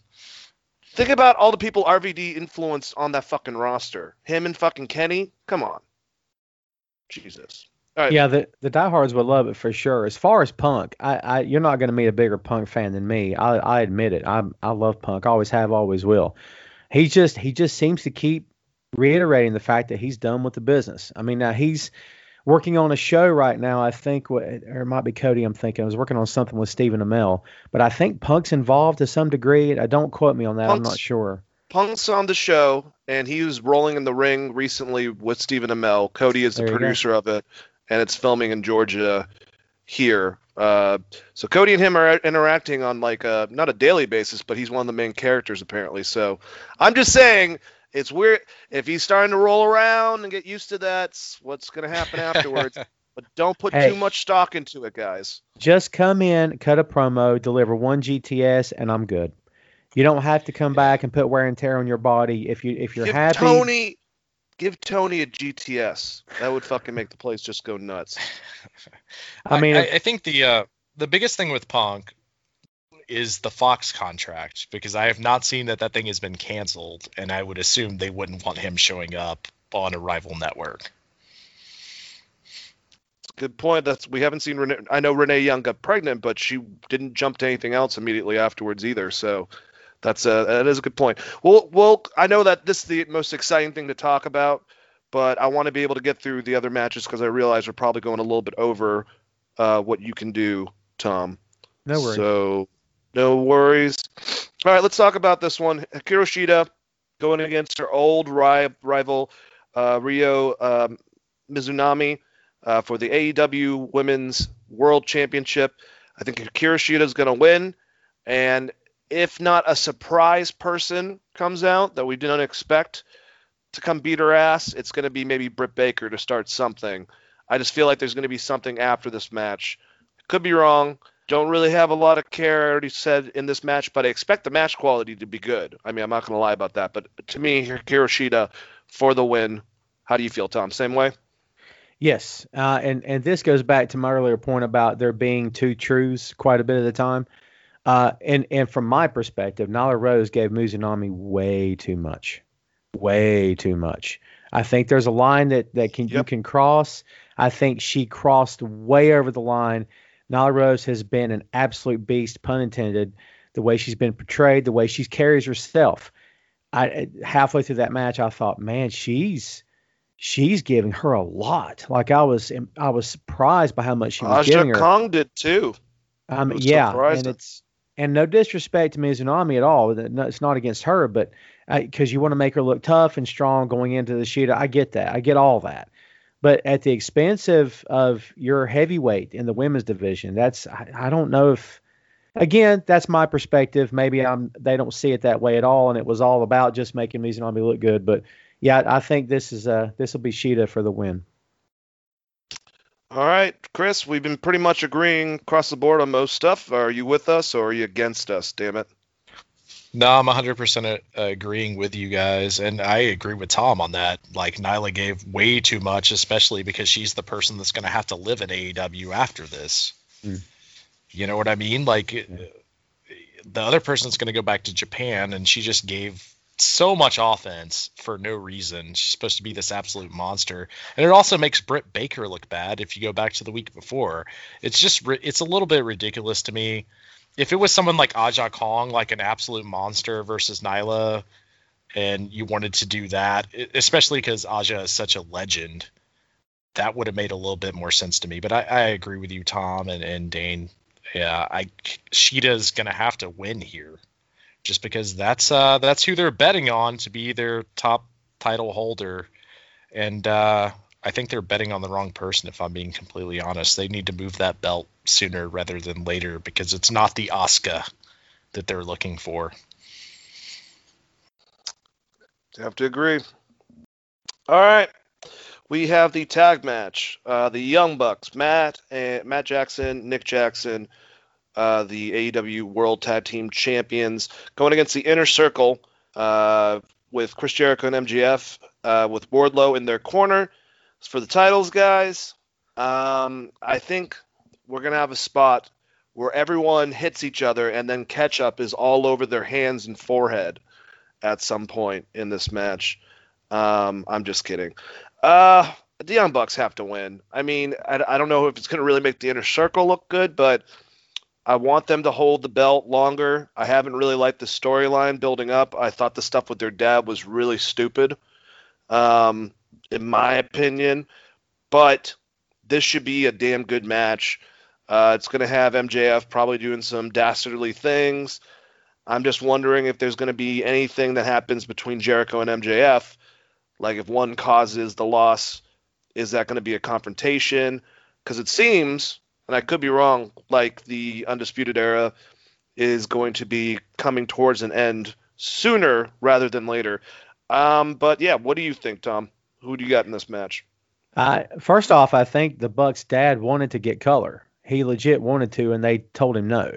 He was all for it. Yeah. He was all for it, and good on him. If you're gonna do it, man. But it looked hokey what they did. But the whole Inner Circle thing is going to implode at some point. But listen, no matter what you may think of Jericho on a personal level, and I got thoughts, him and MJF on Jericho's latest podcast is absolute gold. Hilarious. My God in heaven, it is so freaking good. Those two guys riff off of each other so well. And I don't want to see them break up, but I think this whole Sammy Guevara thing is a plot to get MJF out.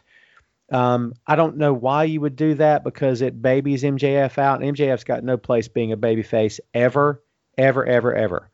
So I don't know where in the world they're going with it. And going the other direction babies out Jericho. Do you want to do that? So I think they'll just roll with it as is. And honestly, I think Jericho and MJF get the belts tomorrow night. All right. Well, I mean, it could happen. It's definitely a possibility. I mean, it'd just be weird. The biggest thing that's weird to me, like I said, and I understand these guys within the company, especially Jericho, are bigger on the, on the totem pole, if you will. But Pride and Powerful is one of the best tag teams that you have.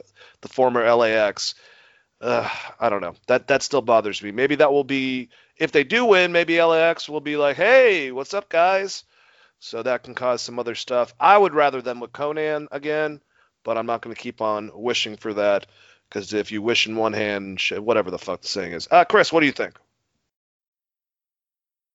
What are you going to do if Pride and Powerful's contract comes up and they're the first team to shift to WWE? I don't know.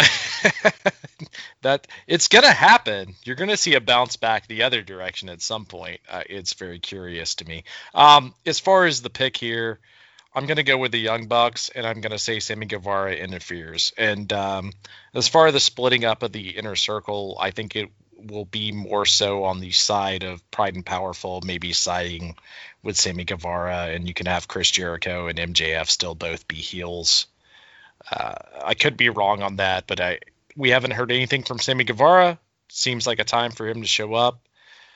Papa Buck also looks like he would be a very, very good heel manager, by the way.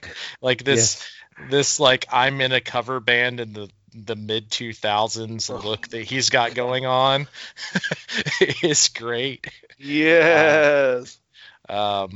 But yeah, like this match will be very, very good, especially because the Bucks are in there, and MJF will probably do most of the work. Jericho will hit his high spots, brawl around. Should be a fun match, but I do have the Young Bucks retaining here because I don't think they drop the titles. I mean, you're building to FTR, and FTR versus the Inner Circle is not what people want to see necessarily.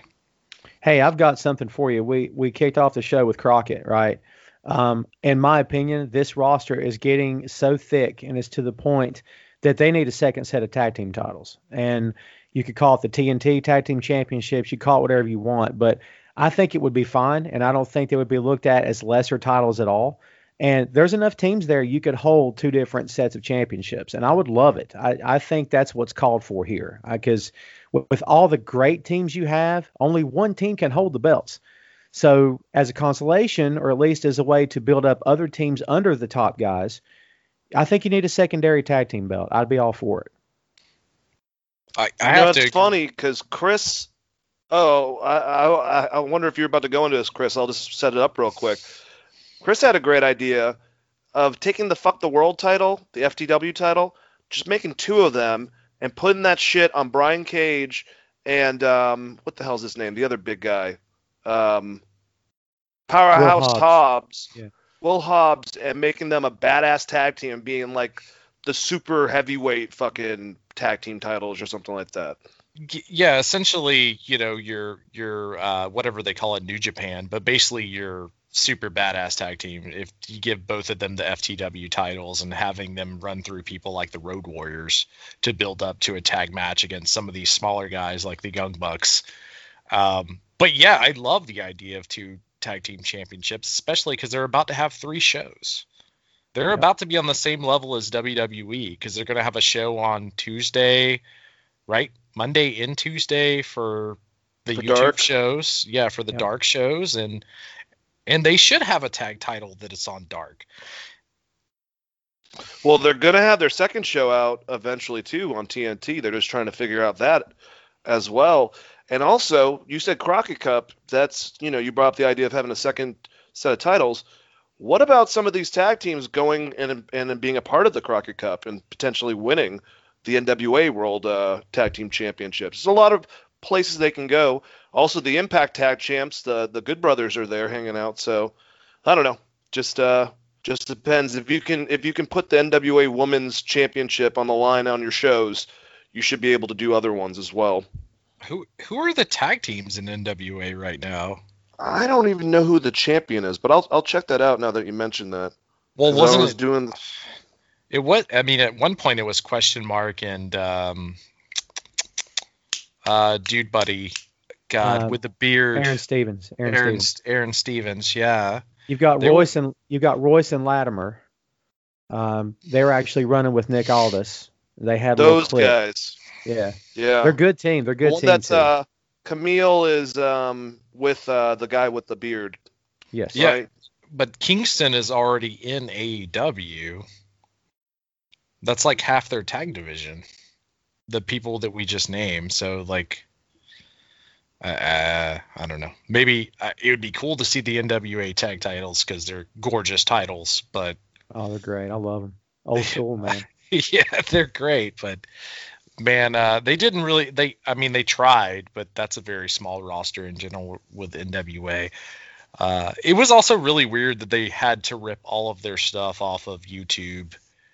It just bad timing because Josephus passed away, and then they ripped all of their stuff off YouTube directly after for that Fight TV contract, which is just very unfortunate. Yeah, it is. Yep. All right. Well, let's move on. Probably I would say the second biggest match on this, at least in a curiosity standpoint. Team Taz, Brian Cage and Ricky Starks, Taz in their corner, against Darby Allin and Sting in a street fight. And guys, I really now, with Sting interacting in the ring and knowing from Tony that, outside of stuff between this and WWE, he's been working on his body. I don't know if that's stem cell related or cryogenic therapy, a lot of stuff to be able to get your body back in shape, but he looked good. It was great seeing him interact this last 2 weeks, and thank God he didn't die from the powerbomb. But what I'm trying to say is I don't know if this is going to be, what we thought it was going to be, a pre-recorded match, a cinematic match. So do you think it's a cinematic match, and who do you think is going to win? I'm going for Darby and Sting. I don't know. It just sucks because that means it's another loss for Team Taz, but I don't know why the hell you would have them in this match and have them lose unless something happens throughout the midst of it. But I don't think actually it's going to be cinematic. I think it's going to be a real match. And like I said, Darby and Sting will win. Tom, what do you think? Yeah, it sounds like they keep using the words "in the ring," which means it sounds like to me it won't be cinematic. I love Sting. I always have. And again, man, it's one of those guys that if you listen to any of the scuttlebutt online, if you're silly enough to do so, oh, well, Sting's taking a paycheck. He went to them and he wanted money. And I'm like, okay, it's great that everybody thinks they know what the truth is when really no one knows. So funny how that works. But Tom, not only that, but if people do go for money, it's because it's a fucking business. Yes. And sometimes it partially is about money. Yes. Sorry for people that think that, me being a musician, love to be able to get a big contract. I love my music, but also part of it would be money. I mean, I hate that concept. Sorry. No, I'm with you. I'm with you. It is a business, and I don't fault any of these guys for getting paid at all. I mean, that you should get your money, period. That's how this is supposed to work. You're right. It is totally a business. But just the idea of that's the image they put on these guys, as if to suggest that Sting doesn't care about the business anymore. That of course he does.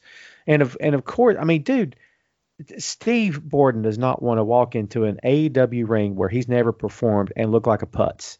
He's not going to do it, and he'll do everything in his power to make sure that doesn't happen. Not only will they be sure it doesn't happen, he'll be sure it doesn't happen. There's a lot of ego involved here and a lot of pride as well. It's going to be a really, really good match, and it may be the one I'm looking forward to the most, to be honest with you. I'm really looking forward to this match. All right, Chris, what do you think? And I am too, by the way. I hope Sting takes a dump in all the haters' mouths tonight. Let's just be completely honest.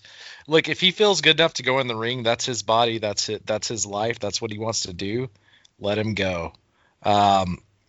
That whole concept of Sting doesn't really care about the business, the money stuff, that all stems from his very, very early beginnings being a guy that got pulled out of Gold's Gym who wasn't a wrestling guy. But over the years, like, think about how much he put up with in TNA and how much respect he has for the fans and how much of a nice guy this comes off as, and how well someone like Ric Flair talks about this guy. He is that wrestler. So if you're still like scanned in on this story from like 1986, 1987 about Sting, get the fuck over it. I love it. I hope Sting puts Ricky Starks in a Scorpion Deathlock in the center of the ring, makes him tap out. So my pick is Sting and Darby Allin. And also, like, people, stop picking on Sting, man. Just let him be him. Sting's great. Leave him alone. He's obviously fine. He took a giant-ass power bomb the other night and was completely fine. So, And if I had to put money on this, if I had to, I would say that he told Cage, "You put me through the ring. Give it to me." Because if he can't take a power bomb on live TV, he's got no business getting in a street fight. So, yes, he took it, and I'm sure he said, "Don't hold back," because that's the pro that Sting is. yeah, and he also didn't say, "Hey, give me a buckle bomb, bro." Right. A power bomb. I mean, like, Sting only has to do so much, and he's kind of showed that in the past little run-ins he had, like short arm clothesline, throw him into the ropes, or into the quarter, throw him back into the other corner, hit the Stinger splash, hit the Stinger death drop. That's all he has to do. He's fucking Sting. Like, that's all you need him to do. You only need him to hit 6 things. So And beat his chest. yes, like, you just need Sting to be Sting. He doesn't have to be that awesome. Now, TNA didn't understand that concept, so they're like, you and Kurt Angle will have to have a 30-minute match or whatever. That's a different story. But for this storyline in this tag match, Sting will be awesome. I think he's going to hit the Stinger death drop, put the Scorpion deathlock on Ricky Starks. He's going to tap in the middle of the ring. I mean, the buckle bomb needs to be gone. Buckle bomb needs to be gone, and whoever uses it We're should with stop. you on that. Because you can't see where you're going, and neither can the guy who's giving it to you. And when you can't see where you're going, there's a good possibility you're going to get really, really hurt. So, in my opinion, it's an unsafe move. I think it should be gone. I agree. We talked about That this. that also goes for Brian Cage doing the buckle bomb to the post like he tried to do the Pillman. Holy fuck, man. No need to fucking do powerbomb into the post outside. No need to do it to the turnbuckle at all anymore. Kent, Seth, both of you guys. I will say they just do it wrong, because you could do a buckle bomb to the post safely if you just run the guy into the post on the power bomb and then set them out into a power bomb. Don't throw them into the post. Like, I don't know what the fuck that's about. But yes, we've talked about this on the show. The buckle bomb is just a very unsafe move that there's no way you can guard yourself, because what if that guy overthrows you and you actually land on the post, which we haven't seen happen yet, but it will happen at some point. Jax almost did with Kairi Sane. She hit the bottom one, for Christ's sakes. Yeah. Just a dumb move, man. If you're gonna take the fucking pile driver out because you think that's unsafe, because Owen Hart broke Stone Cold's neck doing a random weird version of a tombstone, give me a fucking break. Take out the goddamn buckle bomb. I'm completely with you guys. All right, let's get to the last match, guys, and we'll get you out of here, Tom. The Big Daddy. God, I love the package with Onita. I hope maybe Onita's in the audience or something. Maybe he's the referee randomly. I doubt it, but it was still cool to see him, with the FMW footage, really hyping this up. I don't expect this to be a pretty match. This is such a strange concept. This is like nut crazy. Like, all right, Terry Funk did this type of stuff. Cactus Jack did this type of stuff. I could never see someone like a Brad Armstrong fucking jumping in the ring with them and doing this. And Kenny's so out of place, in this. But I think somehow he's going to win. And I don't know if it's going to be some interference with the Good Brothers. I think this is going to be a spectacle. I don't expect it to be great.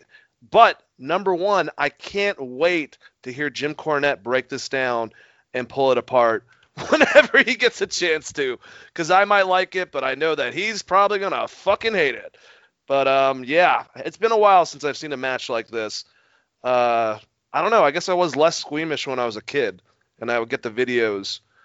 What do you think about this, Tom? Exploding barbed wire death match.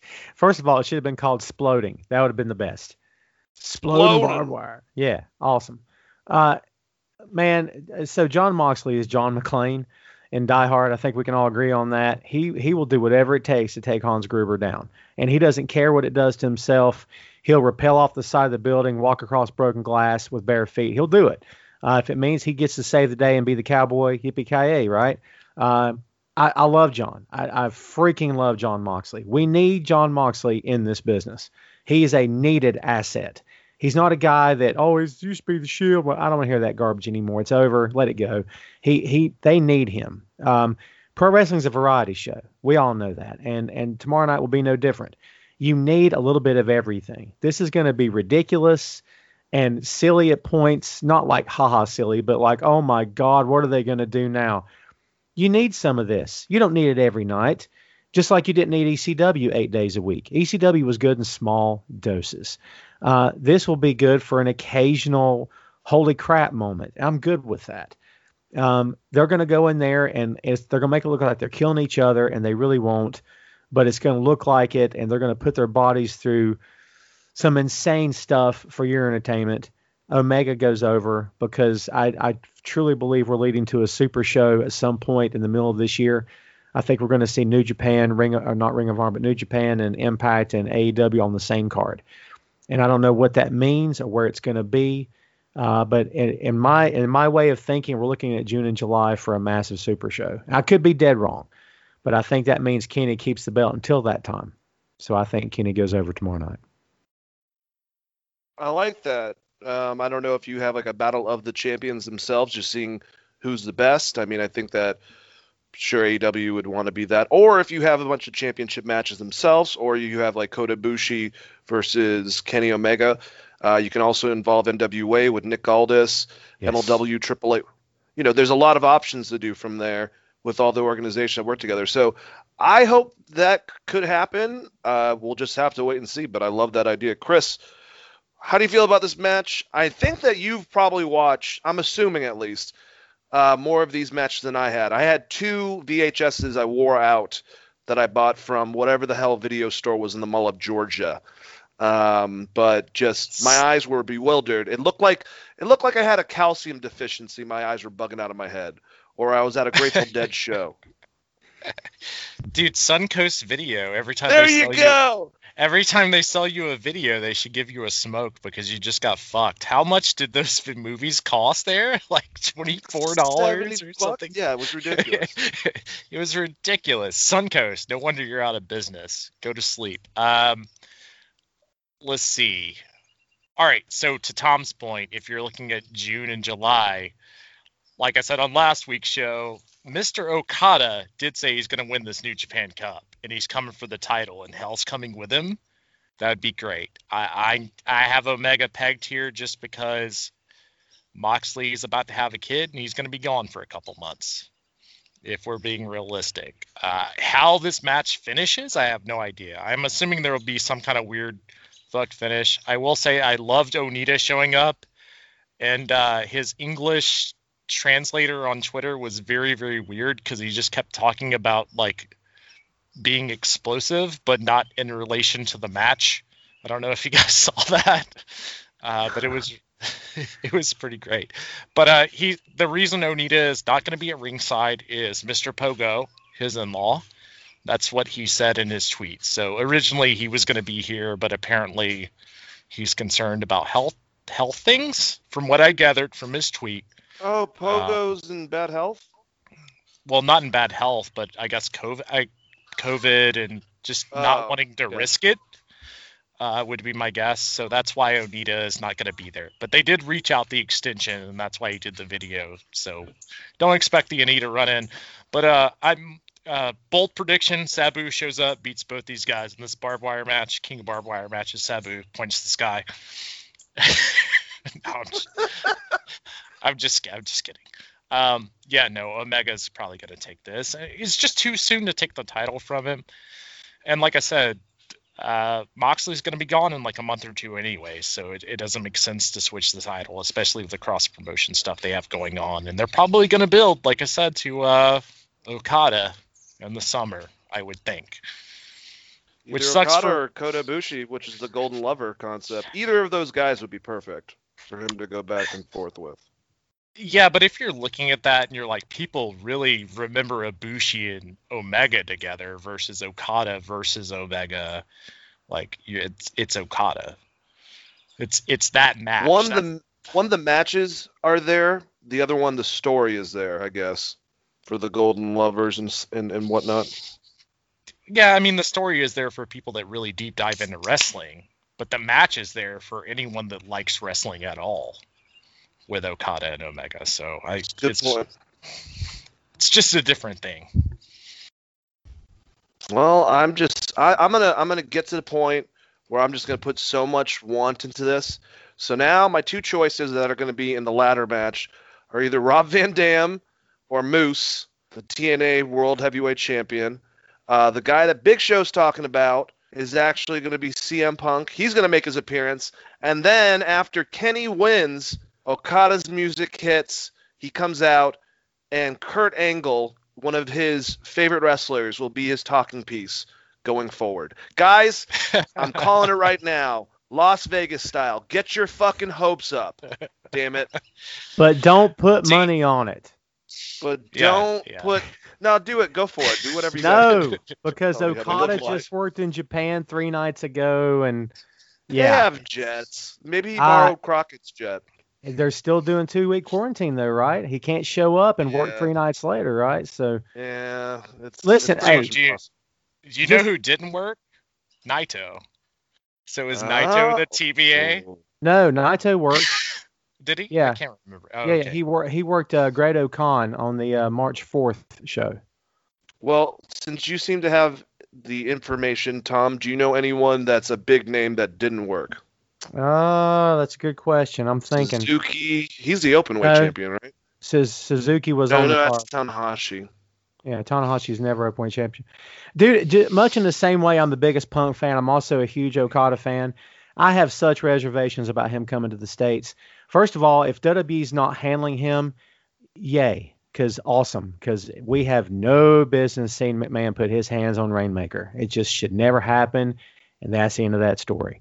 Him and AW could be different, could be fun, could be awesome, but then I just imagine on the times that he would need to lose a match, because he would eventually.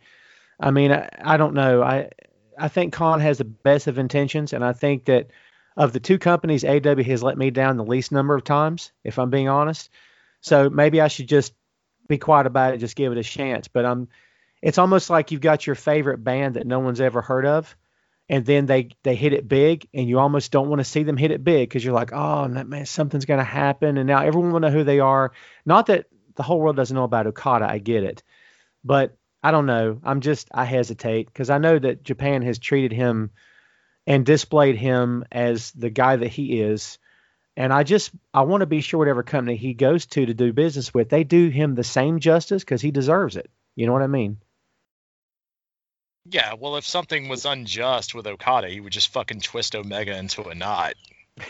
That's the actual difference is Okada, because of the New Japan strong style, he would just twist Omega into a knot and be like, I'm not losing. Right. So I would assume that they would do like a double DQ or something. Like they would do not a double DQ, but the time limit draw. Draw. Or something like they did in the first Kenny Omega Okada match went to a time limit draw. So there's no reason you can't do that. Then have one of them drop the title and then have the rematch and then have one of them go over. I think it's good business for both of them. And it's the most money. I know people love Ibushi, but it's the most money they're going to make is the Okada match. I mean, Stone Cold put it over as his like best match of all time. Like it's no secret that was a great match. It God was a great damn. match. Yeah. I love One hell of a Okada. damn match. Yeah, I agree. And you're speaking to the choir, or preaching to the choir, I should say, Tom, because me and Chris, huge. I would say Okada's my favorite wrestler of the modern era. I don't know if it's easily because I don't see him enough to be able to compare it, but he's definitely, I have to consider him the best in-ring worker out of anyone, much like I did with Shawn Michaels back when I was younger. So, Yeah, I mean, Bell Okada- to Bell. our Bell to music Bell. is actually Okada's theme. Yes. Bell to Bell, it's probably him and AJ Styles. Yeah. And it just depends on the groundwork you give them and how much time you give them. Great matches together. All right. Well, Tom, dude, it was so awesome having you on. We had you an hour and 45. We were just going to go for an hour, but I think it just flowed with the conversation. We hope that we didn't, hold you up at all. It's all good, man. I enjoyed it. Thank you guys for having me on. It was a blast. Cool. Always cool to talk to business. So yeah, much thanks to both of you. Well, thank you for your contribution with, writing some awesome articles that we're looking forward to seeing in the future for Geek Vibes Nation. And we'll definitely want to have you on again in the future. And hopefully we can get something worked out to have Chris on your show sometime soon. Plug anything you would like. I already said definitely check out Tom Clark's Main Event. You can give the times and everything. I believe, if I'm correct, it's Fridays at noon. Fridays at noon Eastern Standard Time. We go live on Wrestling Rumors Facebook Live. The show is available after the fact on all the major platforms. My second podcast is Tom Clark's 6M Podcast, and we talk about movies, music, Marvel, magazines, miniseries, and more. And it's it's basically an umbrella podcast, and I've had several different co-hosts in the past year. I've got a backlog of episodes. We do a lot of evergreen stuff because I deliver one a week, so I want to keep it rolling. And this is going to sound egotistical, and I don't mean it to. But I often say I want to make the kind of podcast that I would enjoy listening to personally. And it's not about the sound of my own voice. I want to talk about stuff that is relevant in my head and that I would be curious to hear on someone else's show. And that's what I try to do with my pods. And whether I hit the mark, who knows? Everyone's got their opinion, and it's all subjective anyway, right? But hopefully anyone that checks it out digs it. And any feedback's appreciated. But that's where I roll, man. I love doing it. So yeah, good stuff. Well, any of your listeners that decide to come over here and check us out, appreciate you guys checking us out. And any of our listeners, definitely check out Tom's stuff. Chris, say goodbye to our lovely guest. Say whatever you want to say. Sing him a song. Sing a song. No, no, Tom, it's great having you on, man. I look forward to coming on your show at some point, and maybe we'll get into a little bit of argument. It'll be fun for the fans. Hey, man, I welcome debate. I always welcome debate with somebody that has a valid point, doesn't argue because it's fun to argue. And you strike me as being the guy that argues because he's got a point to make. So I'm good with that all day. Anytime, man. Let's hook something up. I'm all for it. Yeah, for sure. And man, thank you so much for coming on our show. Really appreciate it. Yes, sir. You guys take care. I appreciate it. You too, Tom. Have a good night, man. You too. All right. Well, that was fun, man. Really liked Tom. Was really happy to be on his show.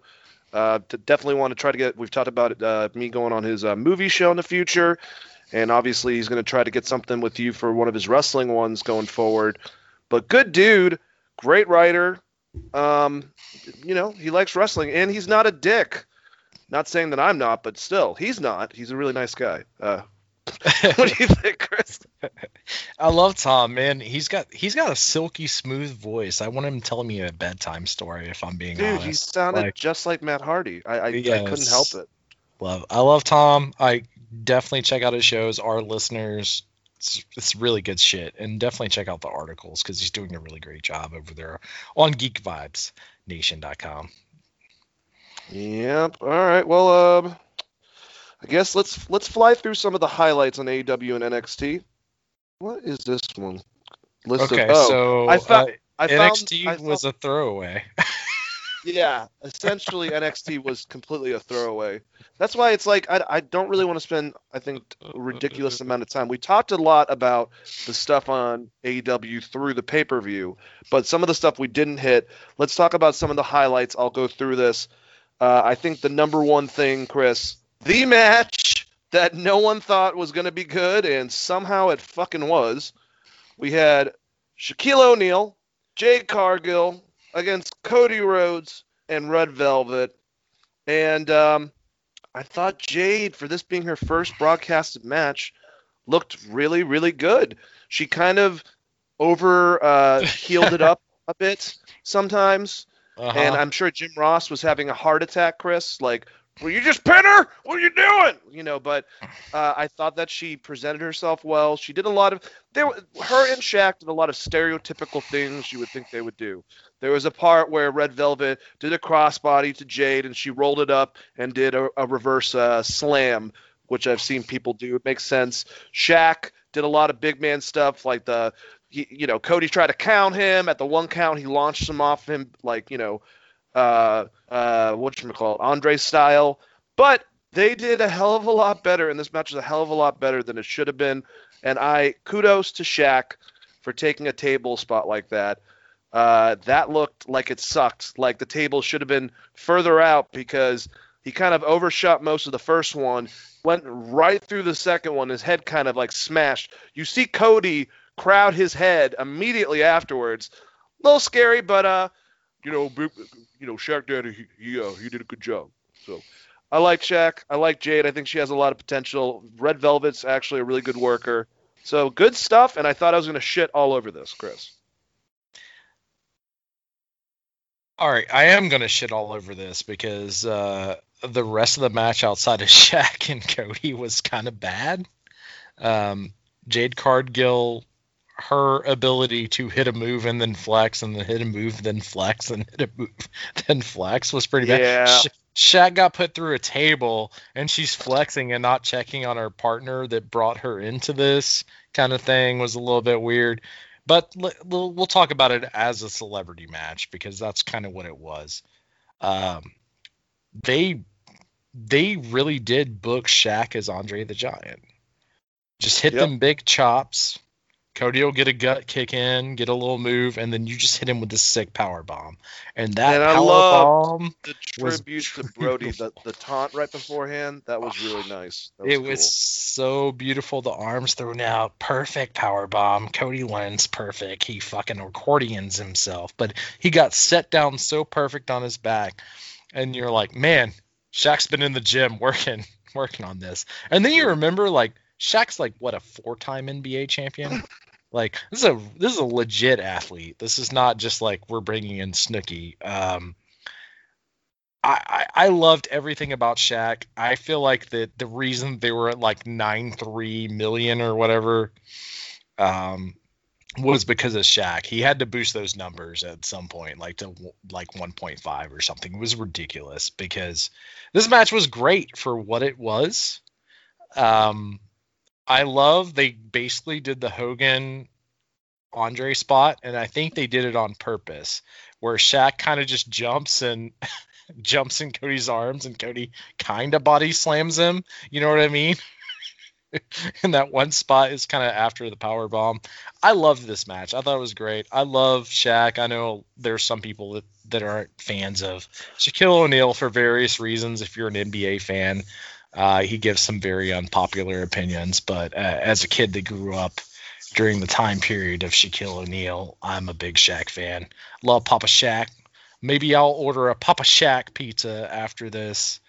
But I thought it was great. Icy hot and get some insurance from farmers. General or whatever. General. Yeah, General. Yeah, him and Snoop Dogg, they're all about the General Auto Insurance. Jade Cargill looks like she could be a star, but that was the one weak spot of the match is they were putting her over, but she tried to put herself over too much. Like she would hit hard cam and pose and hit hard cam and pose, like after every move kind of thing. Dial that back a little bit. Who looks more physically impressive between Jade Cargill and Camille from NWA? Probably Jade Cargill. They both have incredible physiques. Yeah, ridiculous. She's an incredible athlete. I think she could be a really good wrestler. What did she hit the what was Beth Phoenix's move called? Lamb Slam. Yeah, that was like she hit that perfect. It was just all the aftermath. It's like she got the pin and then didn't even go check on Shaq, who was dead. He's so like a motherfucker though. I think he actually went to sleep. He's like, I'm gonna lay here so long, I'm gonna go to sleep. He just goes in the back and he's like, oh, where's the icy hot? Fuck. Someone said that like Shaq's shoe was bigger than like Cody's leg. And I'm I'm like, probably like from heel to knee, maybe. The dude's a monster, and it was really fun. Like, how did WWE never utilize Shaq properly? You know what I mean? That's one thing I will give Tony a lot of props to. He's like, dude, I don't care if a wrestler's like fucking older in age. If they want to still fucking perform, we can figure out something for them.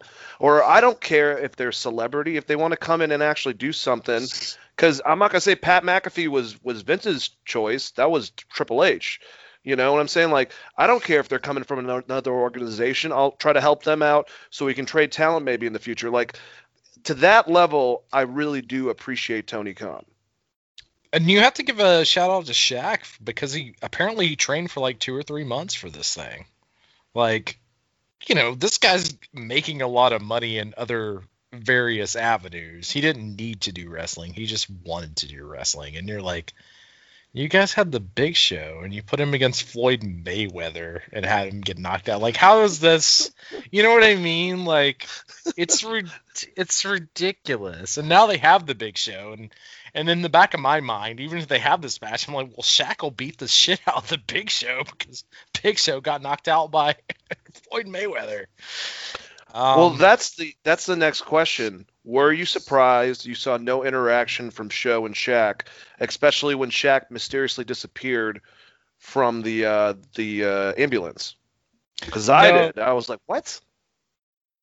I will say this, no, because I feel like they're using these shows to bounce off of each other ratings-wise, and because they're on the same network, Shaq is going to be doing the NBA playoffs, which should be happening in, let's say, April, May, I think, is when the NBA playoffs start. He's going to be a big part of that. So I feel like he'll filter back in the show during that. I mean, this is a cross-promotion thing between the NBA and AEW, and I think it works. Like, who doesn't want to watch Shaq? And also, Shaq has that TV show. Apparently, Shaq also has been training MMA. Like, they showed him wrestling on one of his shows. I don't know if you've ever watched the Shaq show. He has, like, a reality series. But they showed Shaq doing, like, jiu-jitsu training. And I'm like, well, that's, like, unfair for anyone. Because, like, what if Shaq just lays on them? That's like getting attacked by a fucking bear that knows martial arts. Like, fuck that. So I mean, I love this match. I mean, for what it was better than what I expected. Obviously, we didn't get Brandy Rhodes, which kind of sucked, but it was a highlight of Jade Cargill. She just needs to dial back the look at the camera pose a little bit and get a little better in ring, and I think she could be a superstar. She's got a great look. And the glam slam is awesome. She pulled that off perfectly. So, yep, I think you are absolutely right. You said props. I'm sorry, I didn't mean to cut you off. No, I was just gonna say props to both her and Red Velvet on the finish of that match because Red Velvet took it and sold it perfectly. It's kind of a weird move to take because you're getting lifted like face forward and getting slammed down. So, it was good. I liked this match. I know some people are just, oh, God, it's not. Well, like, aside from the over taunting, I thought Jade's presence and her, how she just seemed natural in the ring as far as, like, feeding off the crowd. She obviously needs to work in the ring a bit more. But Red Velvet, stylistically, her actual athleticism really impressed me. So I thought it was a lot of fun. The thing that I told you, the thing I found most egregious is when Cody got powerbombed and then got up with 0.2 seconds afterwards and then did that body slam spot. I was like, oh, right, come on, man. It's you, Cody. The fuck? He just, powerbombed you through the ring and the floor underneath the ring. Yeah, I don't know if, I'm assuming that's, I don't want to call it acting, but it's called blocking and acting, where Shaq went to his spot too soon. That could be So Cody's reaction was, I'm going to thumb this guy in the eye. Because obviously they had worked these spots out with Shaq. I mean, Shaq's not a professional wrestler. And fucking Kevin Nash should be lucky that Shaq is not a professional wrestler because that's the real big diesel right there. Let's be honest. I want to see him and Andre now. Jesus. I mean, he was... that's what I thought of. They booked him right. We'll say that. So I liked this match. I know other people are like, I don't understand why Shaquille O'Neal is doing, like, calm down, man. Sometimes you're going to have celebrity matches. This was not egregious. I would throw this in the level of the Stephen Amell type matches where it was fun. They did something really cool with Shaq. He's a big dude. They did a big dude match, and he didn't take a pin, you know. Well, if he wants to add to this little group with him and Jade eventually, maybe he can be in Moose's corner. I think they would interact really well together. You know I'm a Moose Mark. I'm just going to mention him for no fucking reason. I would also, for everyone out there, keep in mind that Shaquille O'Neal is 50 years old. Jesus, yeah, dude. There's no reason a guy that big should take a table spot like that. He's 50 years old, and he played basketball for forever, so his knees are gone, and he still gave you what I would call a quality big man match. Everything you would want from a big guy, I think Shaq kind of gave you. He gave you the big chops. He gave you the big the knee to the chest. Gave you the power bomb. Like, what do you want from this man? I thought it was great. I love the test of strength where Cody couldn't even, like, jump to be able to get to his hands. Shit was awesome. All right, let's go. We had a match with Pac and Ray Phoenix. They destroyed two dudes. Anyways, Inner Circle press conference. I think this went down better for me because the next day, yesterday I should say, we're recording on a Saturday, I listened to what me and Tom were talking about, the Jericho MJF thing and them going back and forth.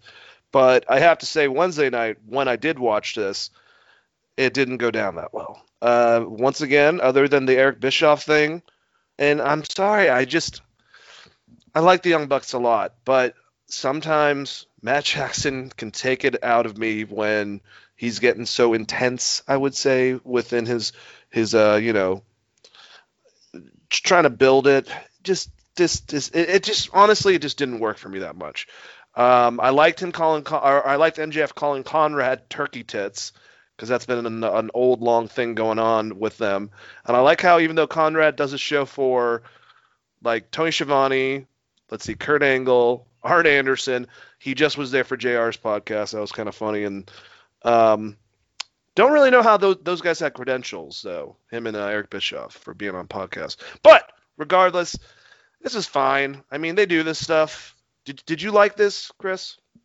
Man, I mean, I hated it because is Bleacher Report better than our show? No. Who is that goof? No, I'm just kidding. Turkey Tits was hilarious. That's what I remember from this entire promo segment. MJF was on fire, and Bischoff pissed Jericho off, and that was kind of it.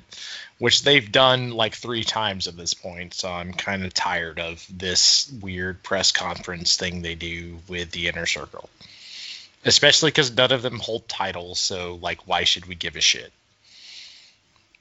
Yeah. How did you like the shots that were fired, if you will, when Matt and Nick were saying that because of their dad? Well, first of all, claiming that their dad is the reason why AEW exists. Did he tell Tony and Kenny and Cody that? But just saying that if they didn't exist with AEW, that MJF would be living with his parents, still waiting on a phone call from Rosie O'Donnell, and that Jericho would probably be jerking the curtain at the Capitol Wrestling Center right now. Yeesh. So I'm going to go with the Brian Alvarez on this one because I listened to him, and he was like, that was a dumb insult to throw at Chris Jericho, who was your first heavyweight champion and your first signing, to say that if it wasn't for you, who'd be a curtain jerker, because he was literally your first heavyweight champion. So it makes everyone that he beat on the roster look weak. I'm going to have to agree with him there. That's a little bit ridiculous. Now, they could have said, like he said, if we beat you, you can retire to be a curtain jerker or something. It's just the way they I don't know. The Young Bucks are very bad at delivering their promos. Like, Young Buck promos are terrible. Is it just me, Dane, or are they just garbage? Not that good. They need to be with some other people. They're not convincing to being badass. I think that they should really model themselves more like the Hardys and also more like the Rock and Roll Express, where they're more like happy-go-lucky dudes. Because, like, the tough guy thing, I'm sorry, I can't take it seriously. Nick's got a fucking 6 cul-de-sacs on his head, and Matt just does not come off tough because he's gritting his teeth. He doesn't look like Sid Vicious. Well, it's even more than that. It's the way they, like, some of the stuff they deliver and say. Like, why did they super kick Tony Schiavone? I'm still on this. No one knows. Like, I know they have, like, some rights over their characters, and they're obviously trying to play the characters they want, but the mixing of BTE versus an actual televised wrestling show just doesn't work for me. And it's like, well, they explain it on BTE, and I was like, well, I'm not going to watch that fucking shit. Like, I'm sorry. Like, I don't watch WWE's random shit on YouTube either, to be fair. But, I don't know, man. It was really weird. Like, it's one of those, like, we're going to pop a shot at WWF. And it's like, well, no, actually, you just took a shot at Chris Jericho. You basically said that he shouldn't be part of the company. He should be a trainer for a performance center, which makes you look bad because he's your first champion, motherfuckers. Like, I don't like that shit. All right, especially within the last couple of weeks, we've had Tony Khan, Kenny Omega, and Cody all talking about the possibilities in the future. Kenny was actually stated after Vince is gone, which is kind of weird that a fan would say that. Would you want to collaborate with any, with WWE? And of course, all of them had wonderful things to say. And then these comments, there was something else that was said on this show. I can't remember right now. Maybe I will towards the end. And then Cody making the, Pat McAfee's been calling me every day trying to get a contract. Like, they're not talking about you. You guys aren't even in their fucking, they're not even thinking about you. So why keep on making these little shots? Not that I feel bad for WWE. It's unneeded. It makes you guys look kind of petty a little bit. I don't know. I think when it was deserved, like with someone like Miro or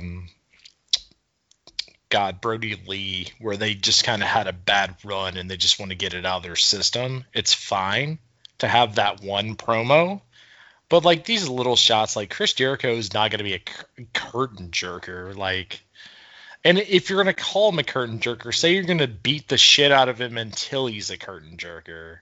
And, like, why is that even relevant to what is going on in the storyline? Because he just killed your dad. You know what I mean? Like, the whole segment to me was just a bit weird. And I don't know. The Young Bucks are very bad on promos. They're great in the ring. They need a manager. Maybe they should get Jim Cornette. Oh, I'm telling you, dude. Oh, God. Jim would have a fucking brain aneurysm if they brought someone in and they dressed like him with a fucking racket. Oh, Jesus. Well, maybe they could pay Jim Cornette so much stupid money that he would just be their manager. He's actually someone that I think wouldn't do it for the money. I know that people could be bought, but I think that his morals would kick in. He'd be like, fuck you, motherfucker. Yeah, but his idea of the Young Bucks is kind of ridiculous as well. They're not as as he puts on. I don't agree with. That's like I said. That's why I'm glad Brian's there sometimes to be like, well, I mean, you did like this match. Well, I know. Anyways, let's get to something. Let's finish up talking about what we were talking about earlier. We had FTR, Tully Blanchard versus Jurassic Express. I thought everyone was great in this match. I thought Jungle Boy sold like a mother trucker. I thought they used Marco Stunt right. He wasn't making the other guy sell. He actually got his ass kicked by Tully, and that's what he did. And I liked how Tully took the friggin' whiplash. Well, basically, whatever the hell Alistair calls it, the black mass that Luchasaurus did.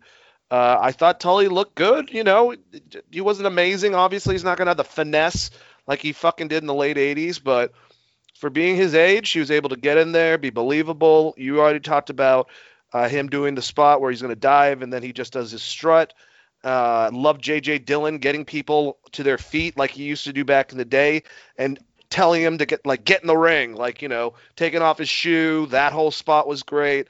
And I thought that Jurassic Express really went out of their way to try to cater towards a more classic leading match and kind of help out, or at least Luchasaurus and Jungle Boy help out Tully's weaknesses when he was in the ring. And FTR, those four guys specifically, Cash and Dax, and then also Luchasaurus and Jungle Boy, they're fucking great. Great athletes, awesome in the ring. And I thought this was a lot of fun. I hated that it got cut off. And I really hope that the little back and forth between J.J. Dillon and Tony, it was improvised, but it was kind of like how that used to happen back in the day, because J.J. gave him an eat shit look. But when he came over and he goes, you won't have an announcement that's going to be as good as what just happened. And Tony said something like, you're not paid extra for more words or some shit like that. Just going back and forth. I think that was all a joke, but if not, I did hate how that just came in there and kind of stopped it. Love seeing Arn acknowledge it. Sean Spears, now a blonde, so I guess he's the Tully. I guess that's what they're – not Tully, the Barry.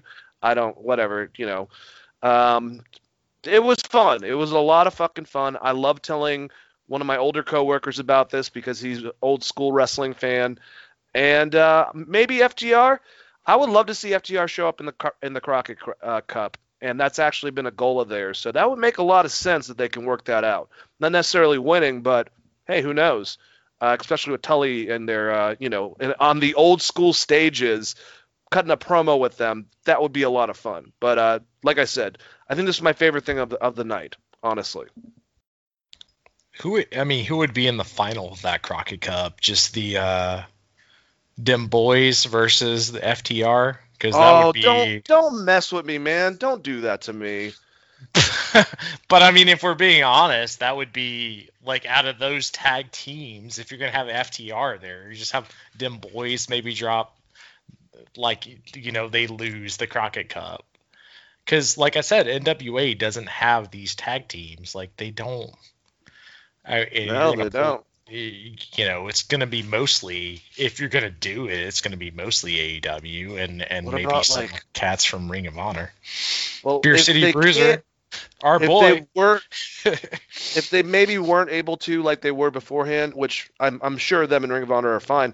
Either way, what about the Von Erichs? I'd love to see them come over with their dad.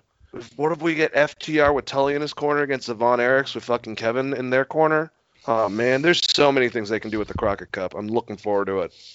Yeah, it'll be cool. It's interesting to see what they're going to do with Fight TV, too, because I don't know we haven't seen what that contract looked like. We just know that they had to jerk everything off YouTube. Do you know, I'm assuming it's free. There's been nothing in anything that says it's cost money for this. And Fight does do free stuff on their thing, right? Or am I thinking Bleacher Report? No, I think Fight has a free subscription and a paid subscription, and then they, if you want to buy AEW on Fight, it's going to cost additional money on top of your paid subscription, because they have a bunch of sporting stuff. I can't blame Billy Corgan for going this method, because, he can't run the show that he was trying to run when you were able to have people in the building. I mean, he's already released half of his roster, so he's going to have to rebuild from the ground up, which kind of sucks. I don't know, man. That's a weird one, but God, wouldn't it be awesome? Dem Boys versus FTR. Oh God, man, that's a dream match of theirs. They had their list Cody made, and that was I think the second match after Young Bucks was Dem Boys, Briscoe brothers.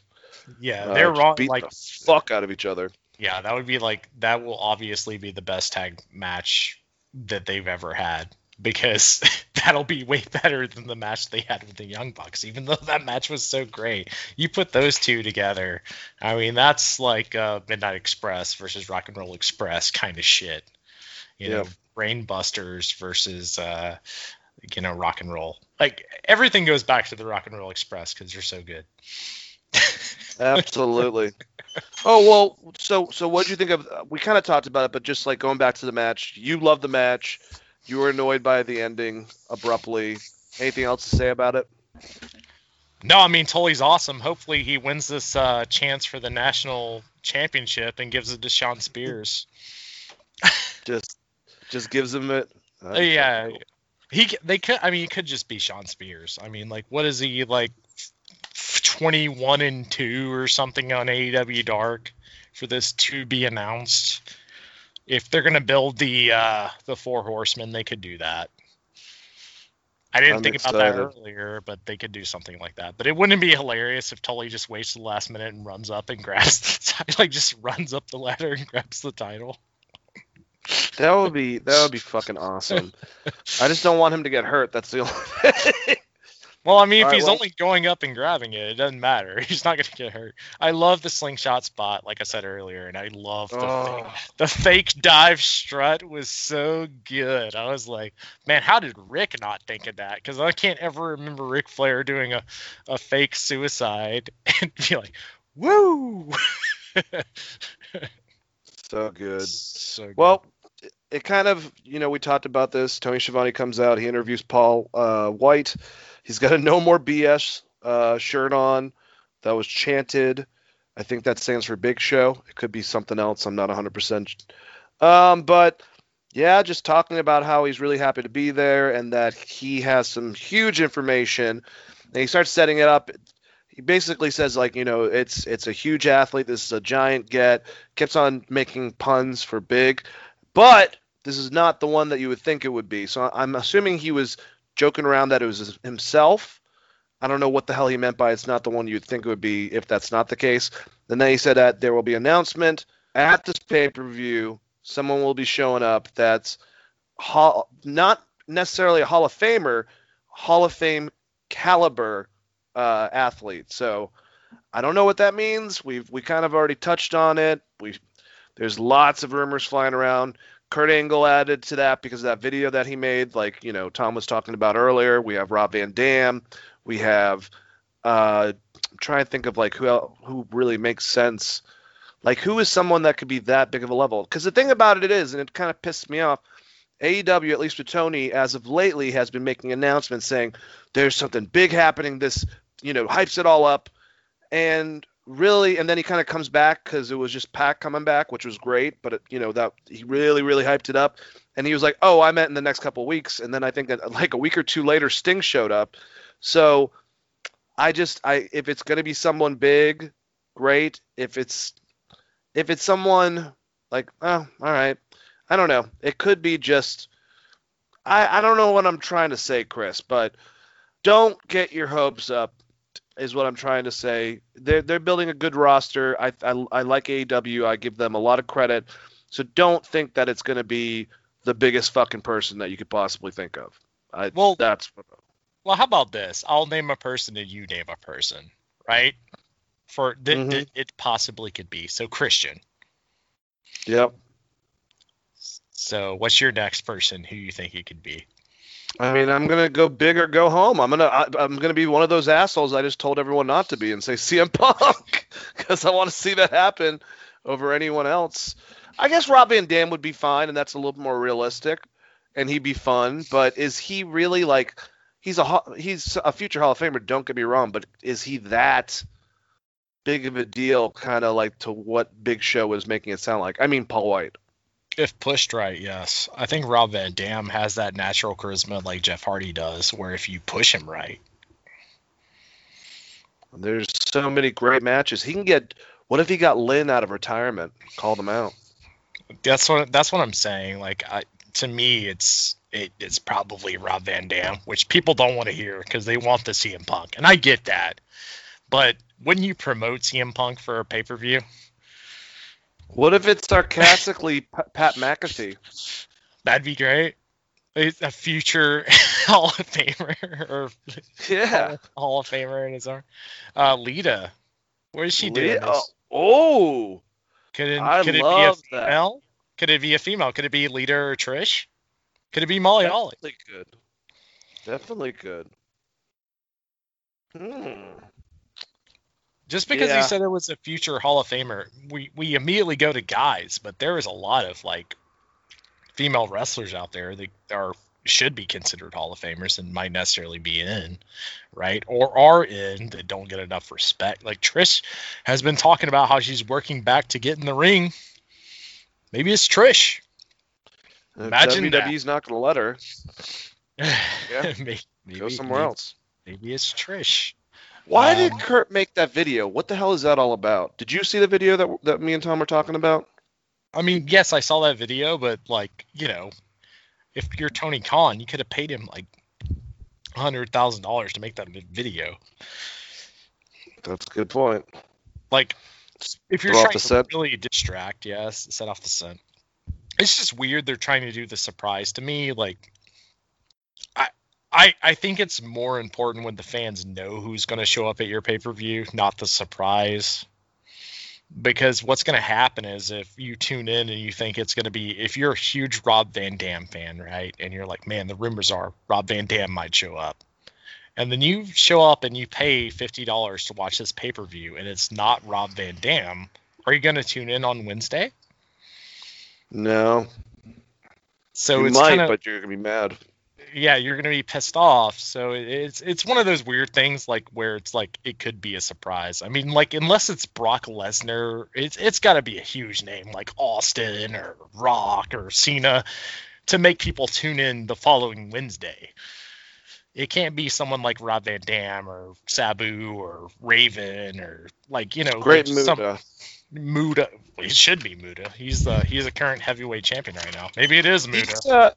He's coming over to Impact to do some wrestling matches. It was just announced. That's pretty fucking cool. Oh my god, if Muda wins this fucking ladder match, I'm gonna lose my shit, dude. I wouldn't expect that, but that would be awesome because it would be Muda against Darby with Sting in his corner. Yes. Oh, Maybe it is Muda. Maybe we're on to something here. He is the heavyweight champion right now of his current federation. I Noah. do. GHC. Yeah, Yeah. GHC. He's the heavyweight champion. Maybe it is Muda. That'd be great. Oh my god, if Muda just like doesn't show up until the last minute and runs up the ladder and sprays someone with mist and chops them off, I will pop so hard. That Pro Wrestling Noah fucking championship everywhere. Yes. Just pointing at Darby's one. Oh man, that'd be great. There's so much cool stuff they could do with this match. That's the thing. I mean, I still think it's probably Christian. Christian would be a great coup. It really would. That would be. But I did hear, and they could have been wrong. I don't know if this was actually, if you heard Dave talk about this, that's the best source I would say, that Christian did end up signing for a little bit of time with WWE. But if he didn't, why not? Especially Christian. I mean, I feel like WWE eventually considered him bigger than they did beforehand, but TNA really treated him good and kind of built him up to be a bigger, I would say, commodity than he was beforehand, where he was kind of in the dust of Edge. I mean, outside of the WWE, he's always been treated as a legend because people love Christian. They remember him from all of those matches where you were also a part of that. Like, but WWE's like, yeah, but Edge. You know, it's a very different, like, it sucks to be Christian if you're in WWE. I mean, they gave him the title win over Alberto Del Rio after Edge retired, I guess. And then he lost it to Randy Orton and then tried to get it back and then won it back, 5 matches later. Finally. Yeah, I mean, but the Christian's best win with the title storyline-wise, is all I'm saying. Yeah, I feel like there's a lot of things that you could do with RVD. That's my pick. I mean, if I had to pick, it's either Christian or RVD for me. Angle would be great, but Angle's not going to be the TBA. That's the crazy part is the TBA. No. Because he's not going to be in that match, but you could use Angle very well. Like he could be Tony Khan's spokesperson or the person that's going to go like head on against this invasion with Omega and the Impact Boys, as I like to call them. Actually used them well this time, unlike what WWE did. All right, let's keep on going. We talked about this, the Eliminator Tournament match. Nyla Rose lost to Ryo Mizunami. Mizunami tried to take out Rose, very similar to how she took out Aja Kong with a countout victory, which finding out about that made me even more annoyed that she beat Aja Kong, honestly, and that it almost happened again with Nyla.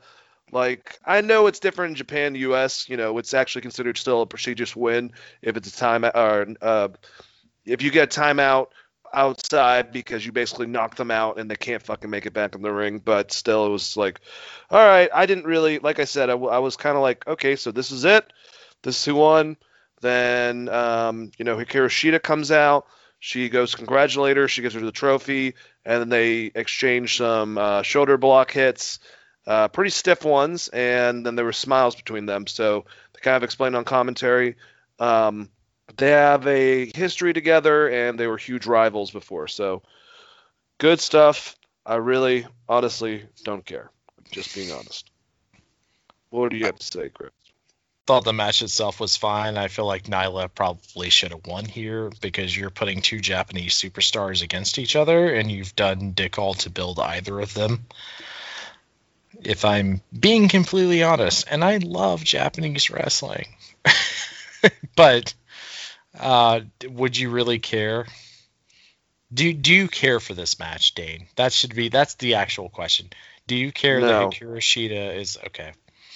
No. So that's the problem. They didn't do enough to build her up through this tournament. There's not enough vignettes. There's not enough showing us what has been accomplished beforehand. Why this rivalry is a rivalry. Hey, you know how you build a women's division, have their tag tournaments, and have this tournament mostly on YouTube? That's going to help. Or just, pick your most over wrestler, which is Thunder Rosa, and have her win the tournament. Dude, I mean, how many big names were part of that? Like we said, Riho, Deeb, Thunder Rosa, Britt Baker, Nyla Rose, Aja Kong, Amy Sakura. I just don't understand. It's whatever. This is the same thing as like if The Rock would have if The Rock didn't win the Rumble or the King of the Ring or some shit. It's the same.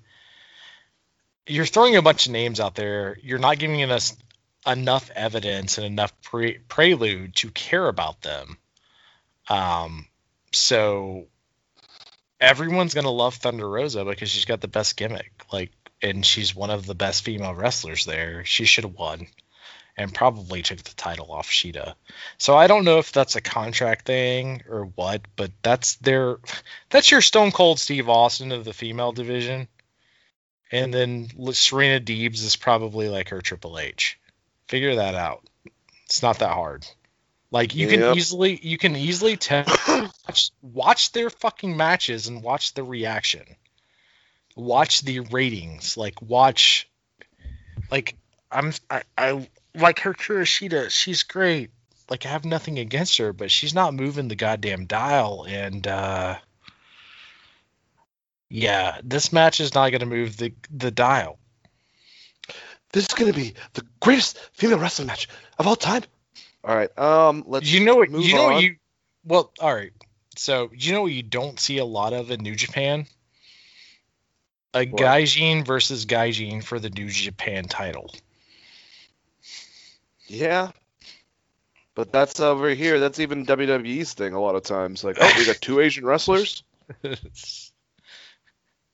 The point is to build them up for continent versus continent. Like the idea of the tournament doesn't even make sense when the end result is like a Japanese wrestler versus a Japanese wrestler. The idea is like the world versus the world, like Street Fighter. It's just the whole concept is just dumb. Like I don't know. Thunder Rosa should have probably just won the tournament and they would have been better off. I don't know what her contract looks like because I still haven't seen evidence of her actually signing anything. Yeah, that's also something I don't know. What are you gonna do? Well, let's go to the next match. Wait, why is this messing up now? All right, no, we already went over there. Nyla Rose. Okay, and then no, I didn't ask. My phone is messing up completely right now. So we had an interview with the Icon Sting, Tony Schiavone. At one point, Ricky Starks comes out, starts talking up Sting, and then says, "I don't respect you. You're not an icon." Slaps him in the face. Sting starts beating the shit out of him. Enter Taz and Hook, who Sting was. This is one thing that's bad about the Scorpion Deathlock. He put him in it. And I kind of am starting to agree with Solo Monster. He put him in the Scorpion Deathlock, and after a while, he fell on his ass. But luckily, it was exactly the same time Hook and Taz attacked him. Out comes Darby. All hell breaks loose, and yeah, we just have that. That's the go home stuff. The actual physical stuff with Sting has been great. I wish it, like I said, they incorporated, especially last week, earlier into this. So this has been good going into the pay-per-view, but also was a bit late, I would say, at the same time. Would you agree with that, Chris? What do you think about this? I would agree with you, but every time Stinger hits a Stinger Splash, I just erase his bad wrestling from my mind. I'm like, oh my God, Stinger Splash. Which he hit at the end against who he hit it on Cage.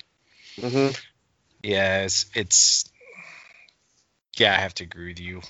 As far it's Hobbs isn't even in this match. Isn't it supposed to be Cage and Starks? Cage and Starks, right? So that's the I guess the wild card there is Powerhouse Will Hobbs, which they should have been doing something else with right now. He should have been. You were right. They should be. Him and Cage should be in a tag team destroying people. Yeah, like Road Warriors. Like I don't understand. Yep. Like Steiner Brothers, Road Warriors. They don't have a tag team like that on their roster. I mean, unless you consider the Gun Club, which they don't book like that, but they're giants, so you should book them like that. This was fine. I love seeing Sting. Got to see a Stinger Splash. That was pretty cool. They got to figure out some kind of cool move with Darby Allin and Sting. Like Darby hitting a coffin drop into, like, the guy rolls backwards and then Sting puts him in the Scorpion Deathlock for this finish, for this next match. You know what I mean? Like something cool. You know, it'd be cool if he incorporated the what does he call it? That really cool submission, but it gets turned into a roll up that he does. If he actually made it a submission and sat down on it like it was his version of the Scorpion Deathlock. But I forgot what the fuck he calls it. You know what I'm talking about, where he gets them into like a leg style submission, but then rolls them over and they can't get out of it, and it's a roll up. Yeah. Yeah. I don't know.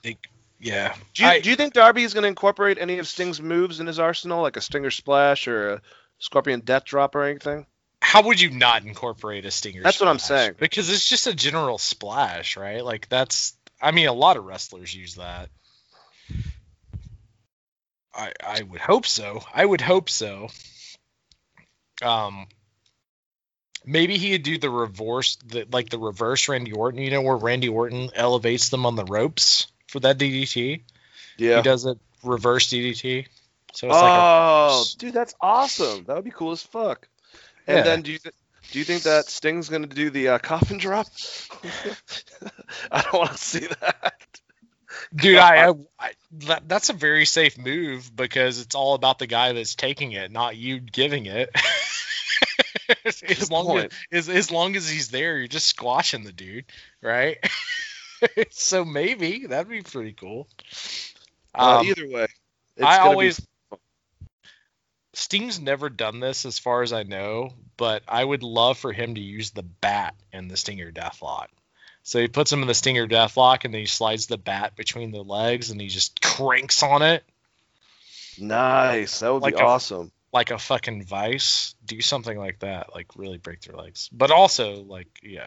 I'm obviously picking Sting because I'm always going to pick Sting. Fanboy. Oh, yeah. No, I'm the same way. Well, that's the thing is, like, this was a really good show, the first, like, up to here, and then it kind of fell off to me a bit. We had a face-off of Revolution Ladder match qualifier with Max Caster and 10. I think 10 physically looks awesome. I think maybe the mask is actually in the whole Dark Order thing is holding him back a bit, but he has a great body. He works really well. Max Caster's got a shitload of charisma. He said something. It was so fucked up. Was it I can't remember what celebrity. This dude's in the hospital. Fucking, I can't remember the thing that he said, but it was kind of offensive, I would say. But My wife, we were watching this together, me and my wife, and she said the same thing. She was like, I get what he's going for, but that was like a bit much, even for trying to be a heel. Like, because at some point, you're not going to think the person's a heel. You're going to think they're a shitty person. Like, as Exactly. a person. But I can't remember what it was, but yeah, he did say something very fucked up because my wife pointed it out, and I was like, that's wrestling. And she was like, no, that doesn't have to be wrestling. You don't have to go there. I got to find this out of what it was exactly. But anyways, I think he has a shitload of potential. He ended up winning this match. What do you think about this match, Chris? -1's awesome. He's so good. It's pretty cool. Yeah, it's fine. I like Max Caster. Is it bad that I hate his rap because he has like no flow on his voice? He sounds kind of like this. Na na na. Meh, meh, meh, meh, meh. Like he has less flow than John Cena, so it's like really hard. Can they auto-tune his voice through the mic live? Or something? Could they do something to make him... Like, his rhymes aren't bad. Like, what he's putting out there is not necessarily bad. But, like, he doesn't sound like a rapper to me. If that's what they're going for. Because he has zero flow. I can't find it. All right, well, doesn't matter. It wasn't. I knew the news item that it was referring to, and I was like, Jesus, I think that guy's on his deathbed. All right. It was very soon. A little too soon. I don't remember what it was. My wife would remember what it was because she was like, that was a bit much. Like I said, if you're watching with someone else who's not a wrestling fan and they say, hey, that was probably a bit much, then it was probably a bit much. Like, when, Triple H saw the birth of a hand or tried to rape that woman. No, said he was going to have sex with a dead woman. Yeah. Yeah. Sometimes it's too much. Or the fact that technically he insinuated that their first interaction him and Stephanie had was when she was unconscious. Little Jello pudding pop. Anyways, let's go. The best man Miro talks AEW at Revolution. I'll give it this. It was the best promo he's probably done, and he looked like he was fired up. I don't care, though. Do you care, Chris? I have no idea what he was saying. He just yelled a lot and then talked about Twitch for a second and then yelled a lot. Well, there you go. Last match. I got to admit right now, I think they should have switched the first match with the last match. And this would have been a little more, especially if you're anticipating Shaxx in the last match, which is something that I can't stand about WWE, but it makes sense. People would have stuck around. And going off the air with that, of what the fuck happened, Shaq getting knocked out, or if you had him and Show have a stare down at the end of it, instead we went to Matt Hardy and Mark Quinn versus John Silver and Hangman Page. And I like all the guys in this. I just wasn't into it. It was at the end of a pretty dense show, and Hangman and John Silver won, and then all hell broke loose. Everyone's beating the shit out of each other. Comes out -1 with the rest of the Dark Order tag teams. Then all the tag teams start piling in the ring. I don't know who half of them are. They're all just beating the living hell out of each other. I think Bear Country was in there, I'm assuming. I don't know. And then that's it. That's how it went off the air. But yeah. I love -1 is like so great for a kid selling. His emotions with like a lucha mask on, he's just like, oh my god. But then I remember me as a kid, and I was like, everything was so much cooler when you were a kid, like Terminator 2. If you saw that when you were 10, you're like, holy shit, I'm about to get a mullet right now. So awesome. Ed Furlong. I thought this match was really fun. It was placed very weird, and we didn't get a lot of Moxley versus Omega for the Go Home show, which was kind of weird. Very strange, man. Very strange. Well, let's go over to Orlando at the Capitol Wrestling Center. We're going to play a game, Chris. It's called I'm going to list what happened and give a brief opinion of what I thought. If you would like to stop and say something, by all means, cut me off. But if you don't Oh. even want to, we can just fucking plow through it. This is going to be very, very boring because this is a very average ass show. It wasn't bad. None of the wrestling was bad, but there was nothing really cool that happened on this show. So let's go. Oney Lorcan, Danny Burch, the champions, remember, going against Timothy Thatcher and Tommaso Ciampa. Very, very, hard-hitting match. Bullshit happened at the end. Oney Lorcan and Danny Burch won. And I'm assuming they're going to stick around as a tag team.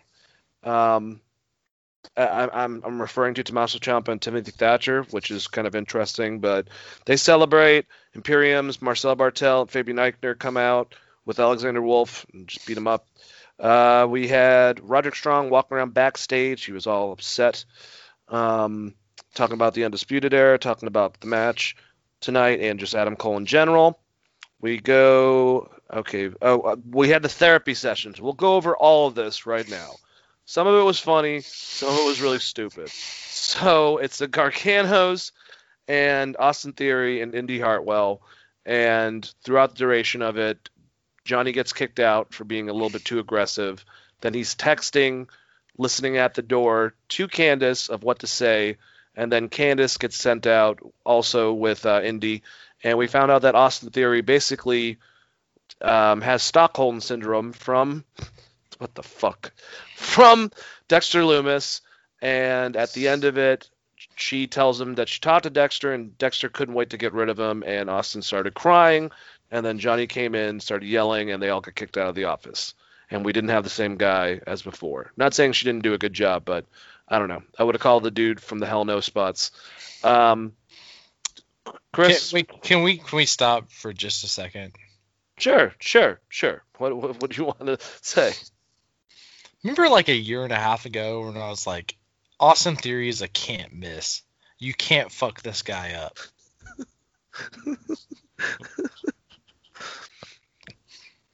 You didn't want to see him cry over Dexter Lumis not liking him? He just ate cereal in a room and watched TV for a while. The fuck is this? Like, who is writing this shit?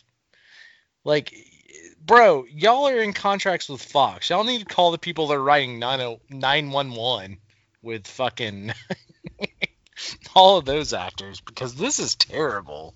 Or just, like, write a wrestling show. God damn it. I agree. You can continue. Sorry. I just had to put that out there. You're fine. Austin Theory should have been a superstar, and they find every way. I get that he had that one allegation or whatever that happened that just conveniently disappeared, like the murder that Snuka had. But are you saying Austin Theory murdered someone? No, he sexually assaulted someone potentially. It went away, so I get that, but if you're going to use the guy, like, actually use him. Yeah, I agree. All right, so we get confirmed Adam Cole versus NXT champion Finn Balor will be next week, which I'm definitely looking forward to, and Balor for Roderick Strong will be tonight in the main event. Aaliyah went against Ember Moon. Hey, guess who won? Not Aaliyah. Ember Moon did. Robert Stone brand is back, and who gives a shit? And I have no idea who the chick was with them. Let me keep on going. Mackenzie tries to talk about Wait, Ciampa. Let's stop for a second. Poor Robert Stone. Like, he had a good gimmick going. Why did they just pull the brakes on that? Because they're fucking WWE. That's how they do it, unfortunately. Why they hate on my boy Robert Stone? All right, so yeah, Mackenzie tries to talk to Tim Thatcher and Tommaso Ciampa, asking, earlier about Imperium. Thatcher says, we all come from somewhere and we all have a past. Ciampa interrupts Thatcher and says Thatcher's past with Imperium is exactly that, the past. Ciampa ends the interview and they head into their locker room. Now, realize the reason why I actually went into detail about this. There was a faction called, I think it was Mein Kampf. No, that's Hitler's manifesto. Yeah, like, what the hell are you talking about? Get that.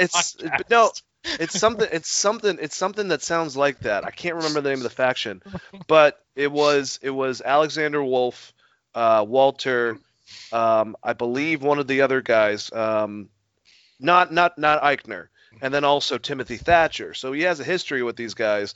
I don't know if they're setting that up or not. I'll try to find this faction. Isn't it just Imperium? It's Imperium plus Thatcher, right? Imperium plus Thatcher minus Fabian Eichner. Yeah, let's not look up the Hitler stuff. Let's move back. No, well now I want to get it right, so I'm not saying it's Geez, God damn it. I'm embarrassed. Why would you be embarrassed? It's kind of embarrassing. All right, wait. Why am I doing this when I can just do Timothy Thatcher? So what did you think about this promo? Do you think that he's going to get his butt kicked? Well, he didn't point his hand in the Is Thatcher going to turn on Ciampa, Chris? No. Ring Kampf is the name of it. Why would you do that? Like, you know what? You're actually right on this for you getting this like half fucked. Like, why would you even do that? Why would that even be close to? Yeah, no. Yeah. Well, like, it is German. Do we know what it means? I have no idea what Ring Kampf means. I know what ring means. So maybe Kampf means like, I don't know. If we started a German tag team, we're going to be Du Hast. Du hast pizzata. I like chicken piccata. No, I don't think Thatcher's going to turn on him. Not yet. I mean, they already were imposing at one point. Well, I mean, they've already beat the shit out of each other, so they already know what each other has. I think this is like a Sheamus Cesaro situation, right? Where it'll eventually, well, hopefully they handle it better, but they might hang out as a tag team for a bit. Okay, so Ring Kampf just means wrestling match in German. Also, struggle would be a term. In this corner, weighing 478 pounds, we have Ring Kampf. I don't want to be here anymore. I want to go home. This is some bullshit. Fuck them.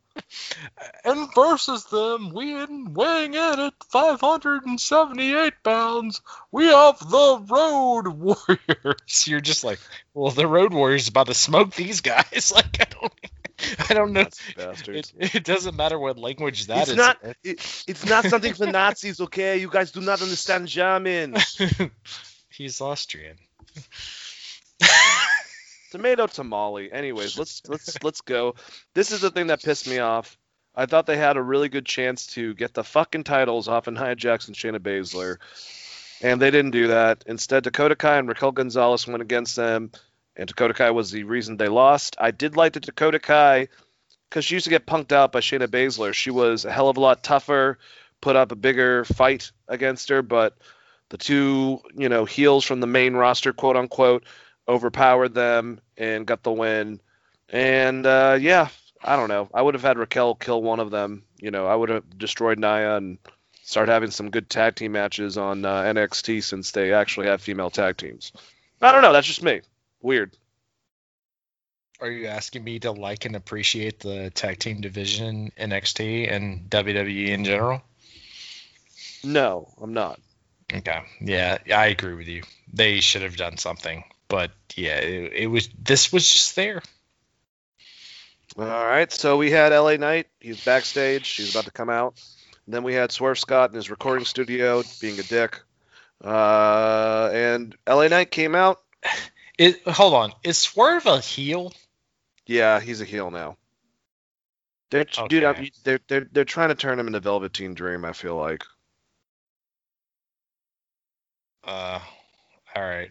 Well, he doesn't have the look of their personality, but good luck. I just feel like the clothes that he wears, like this him trying to be this type of attitude with him. I don't know. All right. No, I'm not disagreeing with that. I just mean like there's a natural charisma that's not necessarily there with Isaiah Swerve Scott. As much as we love Shane Strickland, I completely agree with you. I actually do want to repeat some of this this promo because LA Knight did come out. He said, "People say he is the Tom Brady of wrestling, but no, Tom Brady wishes he was half as good as LA Knight." Knight says he didn't come in as a first draft pick, but when it's all said and done, he will be the guy setting trends and records. Knight says he looks around and sees your Johnny Garganos, Kyle O'Reillys, Adam Cole, and Finn Balor's. Every single one of them has their fancy kicks and dives. Knight invites them to bring that to his front door because he's not going to beat them with flash and pizzazz. He didn't come here to do anything fancy. He just came to get the job done. Knight goes on and says he's the last of a dying breed. He agrees with people who are saying he might be the greatest NXT superstar of all time already. No one's saying that, but I just love the cockiness on this guy. Call him one thing that sets him above the rest. L.A. Knight. This is the game, and that's not an insult. It's just a fact of life. And then that was it. Dude, he's great at promos. I mean, is there anything that you can say besides that, though? Like, well, no, I'm not saying that in a negative way, but you know what I'm saying. I mean, if Tom Brady decided he was going to wrestle tomorrow, he'd be way better than L.A. Drake. Get him and Gronk on a tag team together. Yeah, like Tom Brady and Gronk as a tag team. You'd be like, who the fuck is L.A. Drake? No, it was a good promo. It was just weird. He was like, like, what does Tom Brady have to do with wrestling? No, the rest of the promo was fine. I mean, it's what you would expect for him. He does a good promo. Who is he facing again? Coming up? We don't know. I don't know who his first person is going to be. If he's a heel, I don't know. He wrestles such a very old school style. It's very Triple H. I would hope it would be like a Finn Balor or a Adam Page or Roderick Strong or one of the guys that would be able to give you the NXT match you want, because he definitely wrestles that kind of style. It was the same thing with Eric Young when Eric Young came in. Yeah. He wrestles a very slower style. Do you think if they're not going to put it back on Adam Cole, they're not putting on Kyle O'Reilly, and especially if Cross is going up to the roster maybe after Mania, basically if Finn Balor's champion, would LA Knight be one of those guys that you wouldn't actually mind seeing take that title off of Finn? Because I actually wouldn't. I think it would be a little bit different and change things up a bit. It seems like it's been around the alumni a little bit too long, if you understand what I'm saying. Eli Drake is the top heel in NXT is not a bad idea for that company, especially because I don't think that Finn is going to stay there that much longer. He hasn't re-signed. God, I hope he goes back to Japan. That'd be awesome. Or I have a feeling that he's probably not going to re-sign there. Otherwise, why would he have stuck with NXT so long and been willing to do the NXT? Or like, he's making less money doing this.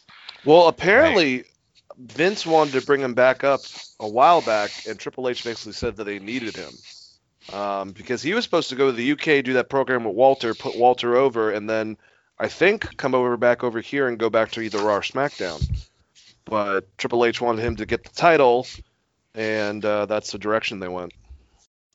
Yeah, Triple H needs to just start searching random bars across the United States and finding drunk, thick guys to have wrestling matches or something. I don't know. That roster They got baby Brock Lesnar right now training, so we'll see how Parker goes. Yeah. And there is a good chance Cross stays there for a while, and he could probably get that title. What's William Regal's kid's name? Put the title on him. He could get the UK title. That's where he is right now, but I could definitely see him taking off a Walter. Well, I don't know. I don't know if I could see anyone taking that off of Walter. Walter is gonna have the title as long as Okada. It's gonna be like 890 something days. And first gonna be Pete Dunne's little bitch ass. And I'm gonna continue. It's gonna be wonderful. All right, so Bronson Reed, Cameron Grimes got set up earlier in the night. Cameron pissed off William Regal, so he put him in a match with them, but he actually won. I'm trying to remember if there's any hijinks with money. I think he tried to pay off the ref at some point. So ref wouldn't- no, wait, but the whole thing is Bronson Reed says I have so much money I don't have to follow the rules, and then like William Regal put him in a match, and he was like, "Oh, I guess I gotta follow the rules." What the fuck was that? I don't know. This is stupid. I'm sorry, like that was dumb. And Bronson Reed is a big prospect, and pay attention to his goddamn storyline in NXT, because I feel like that's a guy that you could make into a superstar. Don't fuck it up. So actually, I forgot this. I must have been paying attention too much to what was going on in AEW, but it looks like LA Knight got involved and fucked over Bronson Reed, and then had a stare down with him and helped Cameron Grimes win. I don't remember that. Yeah, I remember it, but I just remember being pissed off because the week before Bronson Reed was like, "No one tells me to do anything," and then this week William Regal's like, "You gotta be in a match," and he's like, "All right, I guess I'm gonna do a match." It's just fucking, I don't know. It's bad. It's bad. But LA versus Bronson Reed, that should be fun. That should be a good match. I bet they'll have a good match because LA Drake's just going to be getting slammed all over the ring, much like when he wrestled Moose. It should be very, very fun to watch. Yep. All right, so we had Everrise and Breezango. That was supposed to happen, but Legado del Fantasma came out and just destroyed them. And I got to say, man, even though he's the Cruiserweight champion, I feel like that's actually holding him back to an extent because of the quote-unquote legacy with that title. Santos Escobar has done a really good job of himself. I was getting a little bit sick of the vignettes, but I love the match he had with Karrion Kross. I love his attitude. I think that I like this. I liked him just clearing the ring, beating the hell out of all of one. And I think he speaks Spanish at some point, but I think he cut a program later. Wait, he enters the ring, takes the mic. He says, "Do not mistake last week's no DQ loss to Karrion Kross as a weakness, because if you do," he speaks in Spanish and points to the two teams laid out at ringside. And he said, "This will wait for you." And then that's it. So maybe they're going to keep on going with. I don't want to see another match with Karrion Kross and Santos Escobar. I don't think that's going to help him to lose, and I definitely don't want to see Karrion Kross lose to him. So, this faction that's been together for a while. Santos Escobar and two random dudes that no one cares about, basically. Yeah, what is the name of the faction? Legado del Fantasma. Legado del Fantasma. It's like the League of the Phantasm, I believe, in Spanish. They should come at him and have him get injured by someone so they can do that perfect scene from Scarface where he's like, "You know what a fucking hoss is? It's a fat fucking pig." You know what I mean? Like, that's... You know what I mean? The gunshot scene? Yeah, like, that's where they're building at this point, because they're not going to have them turn on him, and he's just continuously winning. Or no, they're not going to have him turn on them, I should say. So... I don't know. The guy's a superstar. He's a great fucking wrestler. I feel like DJZ, who is whatever his name is in that thing, and Raul Mendoza, they're worse off, but it reminds me similar to how I feel about Pride and Powerful, where it's like you have a really good tag team and you're just not doing anything with them, and they're just in the background basically. And there's got to be some point for either of those tag teams to realize that and be like, hey, why aren't we going for fucking anything and letting this person just keep on doing it? So I think it's similar in that aspect to how I feel about Pride and Powerful. Because Raul Mendoza and DJZ, whatever the fuck his name is now, they are incredible wrestlers. And they've been in some tag matches, but it's always been centered around Escobar interfering or something like that. He needs to be by himself, and they actually need to build them as a tag team. So I can take Escobar more serious. Well, I mean, as much as like WWE loves like movies and shit, why would you not take that and have them pop the leader, and then him show up and be like, "You know what a fucking hoss is, Frank?" You know what I mean? Like, at least you could do something cool out of it. I don't know what's going on with this group. They're all great wrestlers. They just, it's really hard to care about the cruiserweight division. They give me no reason to care about it. And even when they have a new challenger that may go after the title, they're like, it's going to be on 205 Live. And if you don't watch 205 Live, which the champion always retains on anyways, they don't show you what happened. They're just like, well, Escobar retained, so there's that. Any of the high-profile cruiserweights are in NXT. If you're going to see a title change, you're going to see that, because the other guys on 205 Live are guys that have already won it, and they're just reduced to 205 Live. And I'm not saying anything bad about, say, Tony Nese or any of the guys that are over there, but it's true. You know, there's Daivari, for instance. They're not going to win it. All of them have won it in the past, and that's like their alumni, kind of. But Isaiah Swerve Scott, all those guys have potential of actually taking off of Escobar on NXT. It's just an extra shit show. They need to figure out their differences and get Enzo Amore back. I'm telling you! God, dude. Like, I know he's not a great wrestler, but I know he's not a great wrestler, but him versus Escobar and the promos, they would both be able to cut the different types of families, let's say families in quotations. Families. Would be really good. Did you see their return? Him and what the hell's his name? Big Cass? Yeah, Cass is jacked, but he's like kind of blackballed. Great.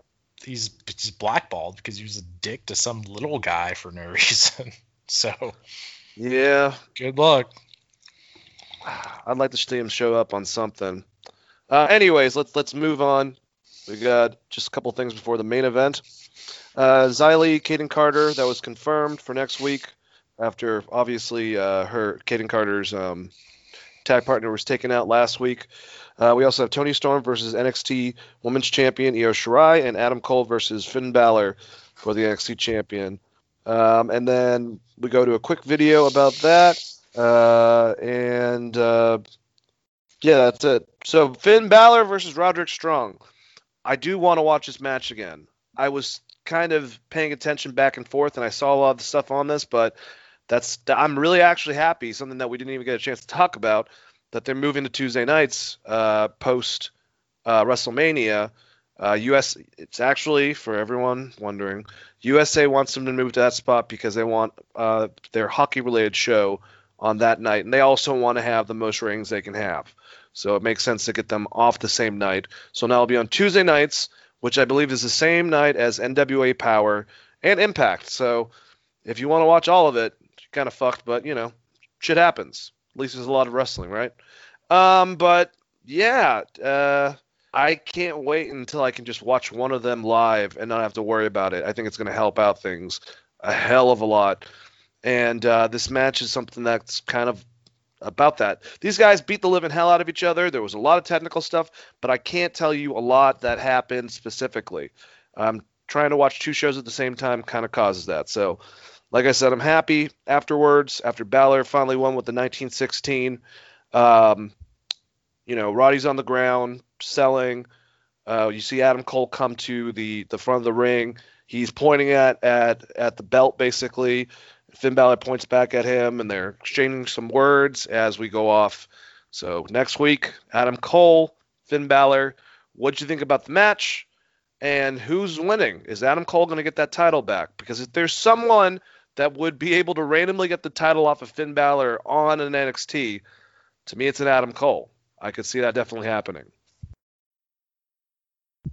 I feel like Finn's going to retain because all of the Undisputed Era are going to turn against ya boy, Adam Cole. I didn't understand this match. And I guess it was more the way that Roddy sold it.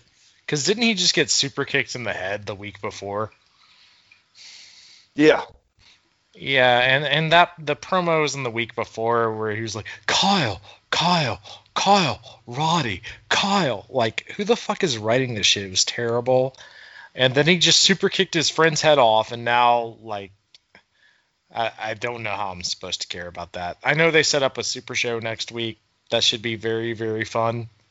The match itself was very good. But let's get into the TV part of this. because I already talked about this on the Skates Throats podcast. You guys check it out on the NHL Network.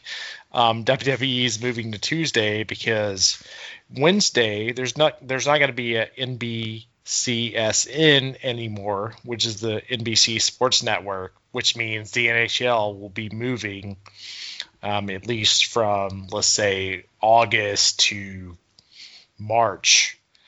They're going to move their rivalry games, which is all Canadian games. Mostly, it's going to be like original six teams, like Boston versus Toronto, or Toronto versus Detroit, etc. So they're moving that, which is good for both WWE and AEW.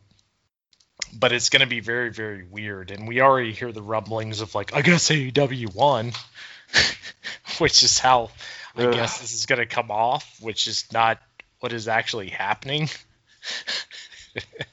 But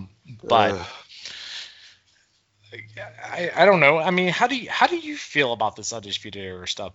Let's start with the Undisputed Era stuff, because I think it could be handled better, and the promos have been very bad.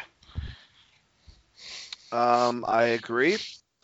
I don't like that they got Kyle completely out of the mix, because I thought the biggest thing was Kyle versus Adam. Maybe that's still going to be the case. Maybe Kyle causes Adam the match, and they just build up something for TakeOver or whatever within the future. But yeah, I just want Adam Cole as a heel. I don't care if you want to flip it where now Finn's the new leader of Undisputed Era. I don't really know if you can have an Undisputed Era, though, without Adam Cole. To me, he is. But then again, I didn't think back when I was younger that DX would be able to do it without Shawn Michaels, and that definitely proved me wrong, since Triple H took over and did great. So who knows? Debatable. I think at the beginning he was a pretty damn good leader. Towards the end, when they became like the the Vince McMahon, Helmsley McMahon era, then DX was just basically in the background. But I don't know. I don't know how I feel about it. Honestly, if it was me, like I said, I'd just have Adam Cole win it and fucking super kick everyone in the face, because he's Adam Cole, baby. Yeah, and then just leave the promotion with the belt. Yeah, like just leave and go to the main roster. He's like, fuck y'all. What if he parodied Medusa's classic thing and just showed up on Raw, interrupting the announcers, and threw the NXT championship into the garbage? That would be great, especially if Kevin Owens immediately showed up after and suplexed him onto the goddamn side of the ring, so we could get the feud that we deserve. Because you remember Kevin Owens showed up with the NXT title and threw the US title on the ground and stomped on it. So, full circle. Let's make it happen. Those two guys are best friends too. Yeah, that's the match everybody wants, right? All right. Well, I think, do you have anything left to say, or do you want to get out of here? No, great week of wrestling. Watch New Japan Cup. It's happening right now. It's good stuff happening. Okada is going on a run, so you guys be prepared for that. And outside of that, I have nothing else. Everyone get excited for Sunday. It's going to be amazing. It's going to be a fun pay-per-view. First explosive barbed wire match we've had in America since ECW. So that should be exciting. Onita can't come, so we're just going to have to pretend. How bad do you think these explosions are going to look, Dane? Terrible. Because they can't do as much as they used to fucking get away with in Japan. There's no way. These are going to be safe explosions. Where people actually got set on fire. These should be pretty cool explosions. Kenny Omega and Don Callis have been making explosive boards for like 2 weeks ago during that one promo. So that should be fun. See if they can get Terry Funk and Mick Foley in the crowd. Yeah, like my friend, damn it, Foley! I don't know what those stupid sons of bitches are doing. One of my best friends sent me. He's like, "What are you gonna do if just Terry Funk and Sabu shows up and wins the match somehow?" It only makes sense. Yeah, it was cool seeing Onita. I'm excited for this barbed wire death match. We'll see what they're able to do. I was not a super fan of the last hardcore match they had, so maybe they'll do a little bit more. But yeah, man, super excited. Got a pay-per-view coming up. Great show. It was super hype. Tom showed up. He's got that sultry voice. It's great. So you guys make sure you check out his stuff. And it skates throats. If you like hockey, it's coming at you. But that's all for me, Dane. You hit me at Chris R. Patton on Twitter. You just knocked it all out. Damn. All right. Well, you guys have a great one. Hope you guys enjoyed the show. Like you said, Tom Clark was on here. Definitely check out Tom Clark's main event. Go to that website, and you'll find information for all of his other stuff. He's got articles on Geek Vibes Nation. That is the parent company for our show, Wrestling Geeks Alliance, something that I helped get started way back in 1952. But go to geekvibesnation.com. You'll find links there for all of our social media platforms on Twitter, on Instagram, and on Facebook at Geek Vibes Nation. You'll also find links to various audio platforms that you can find us. Red Circle Media, I believe, is the main source for our audio podcast, but you can find them on Spotify, Stitcher, iTunes. Just search either the name of our show, which Wrestling Geeks Alliance, or you can find them through Geek Vibes Nation. I had a new I think it was GVN or Geek Vibes Nation. I forgot how they word it. Just look up Dane Rants. I talk about Marvel and DC, the multiverses, what they're going to be doing in the movies, and just geek out and talk about a lot of that stuff. We talk about the new African-American Superman, a lot of different categories. So if you guys want to check that out, it is Geek Vibes Nation Presents Dane Rants. Just search that. You'll find the link. But thank you guys so much. A lot of stuff coming. Hopefully you're going to be getting this on Saturday, and you listen to our preview for it. You enjoyed Tom, you enjoyed Chris, you enjoyed me, and you're ready to watch AEW Revolution. So get ready for that. Oh, yeah! Have a great night. Let the Geek Vibes be with you. And, of course, what am I going to say, Chris? Peace out. Peace out. Oh, yeah, cream on the crop. Cream.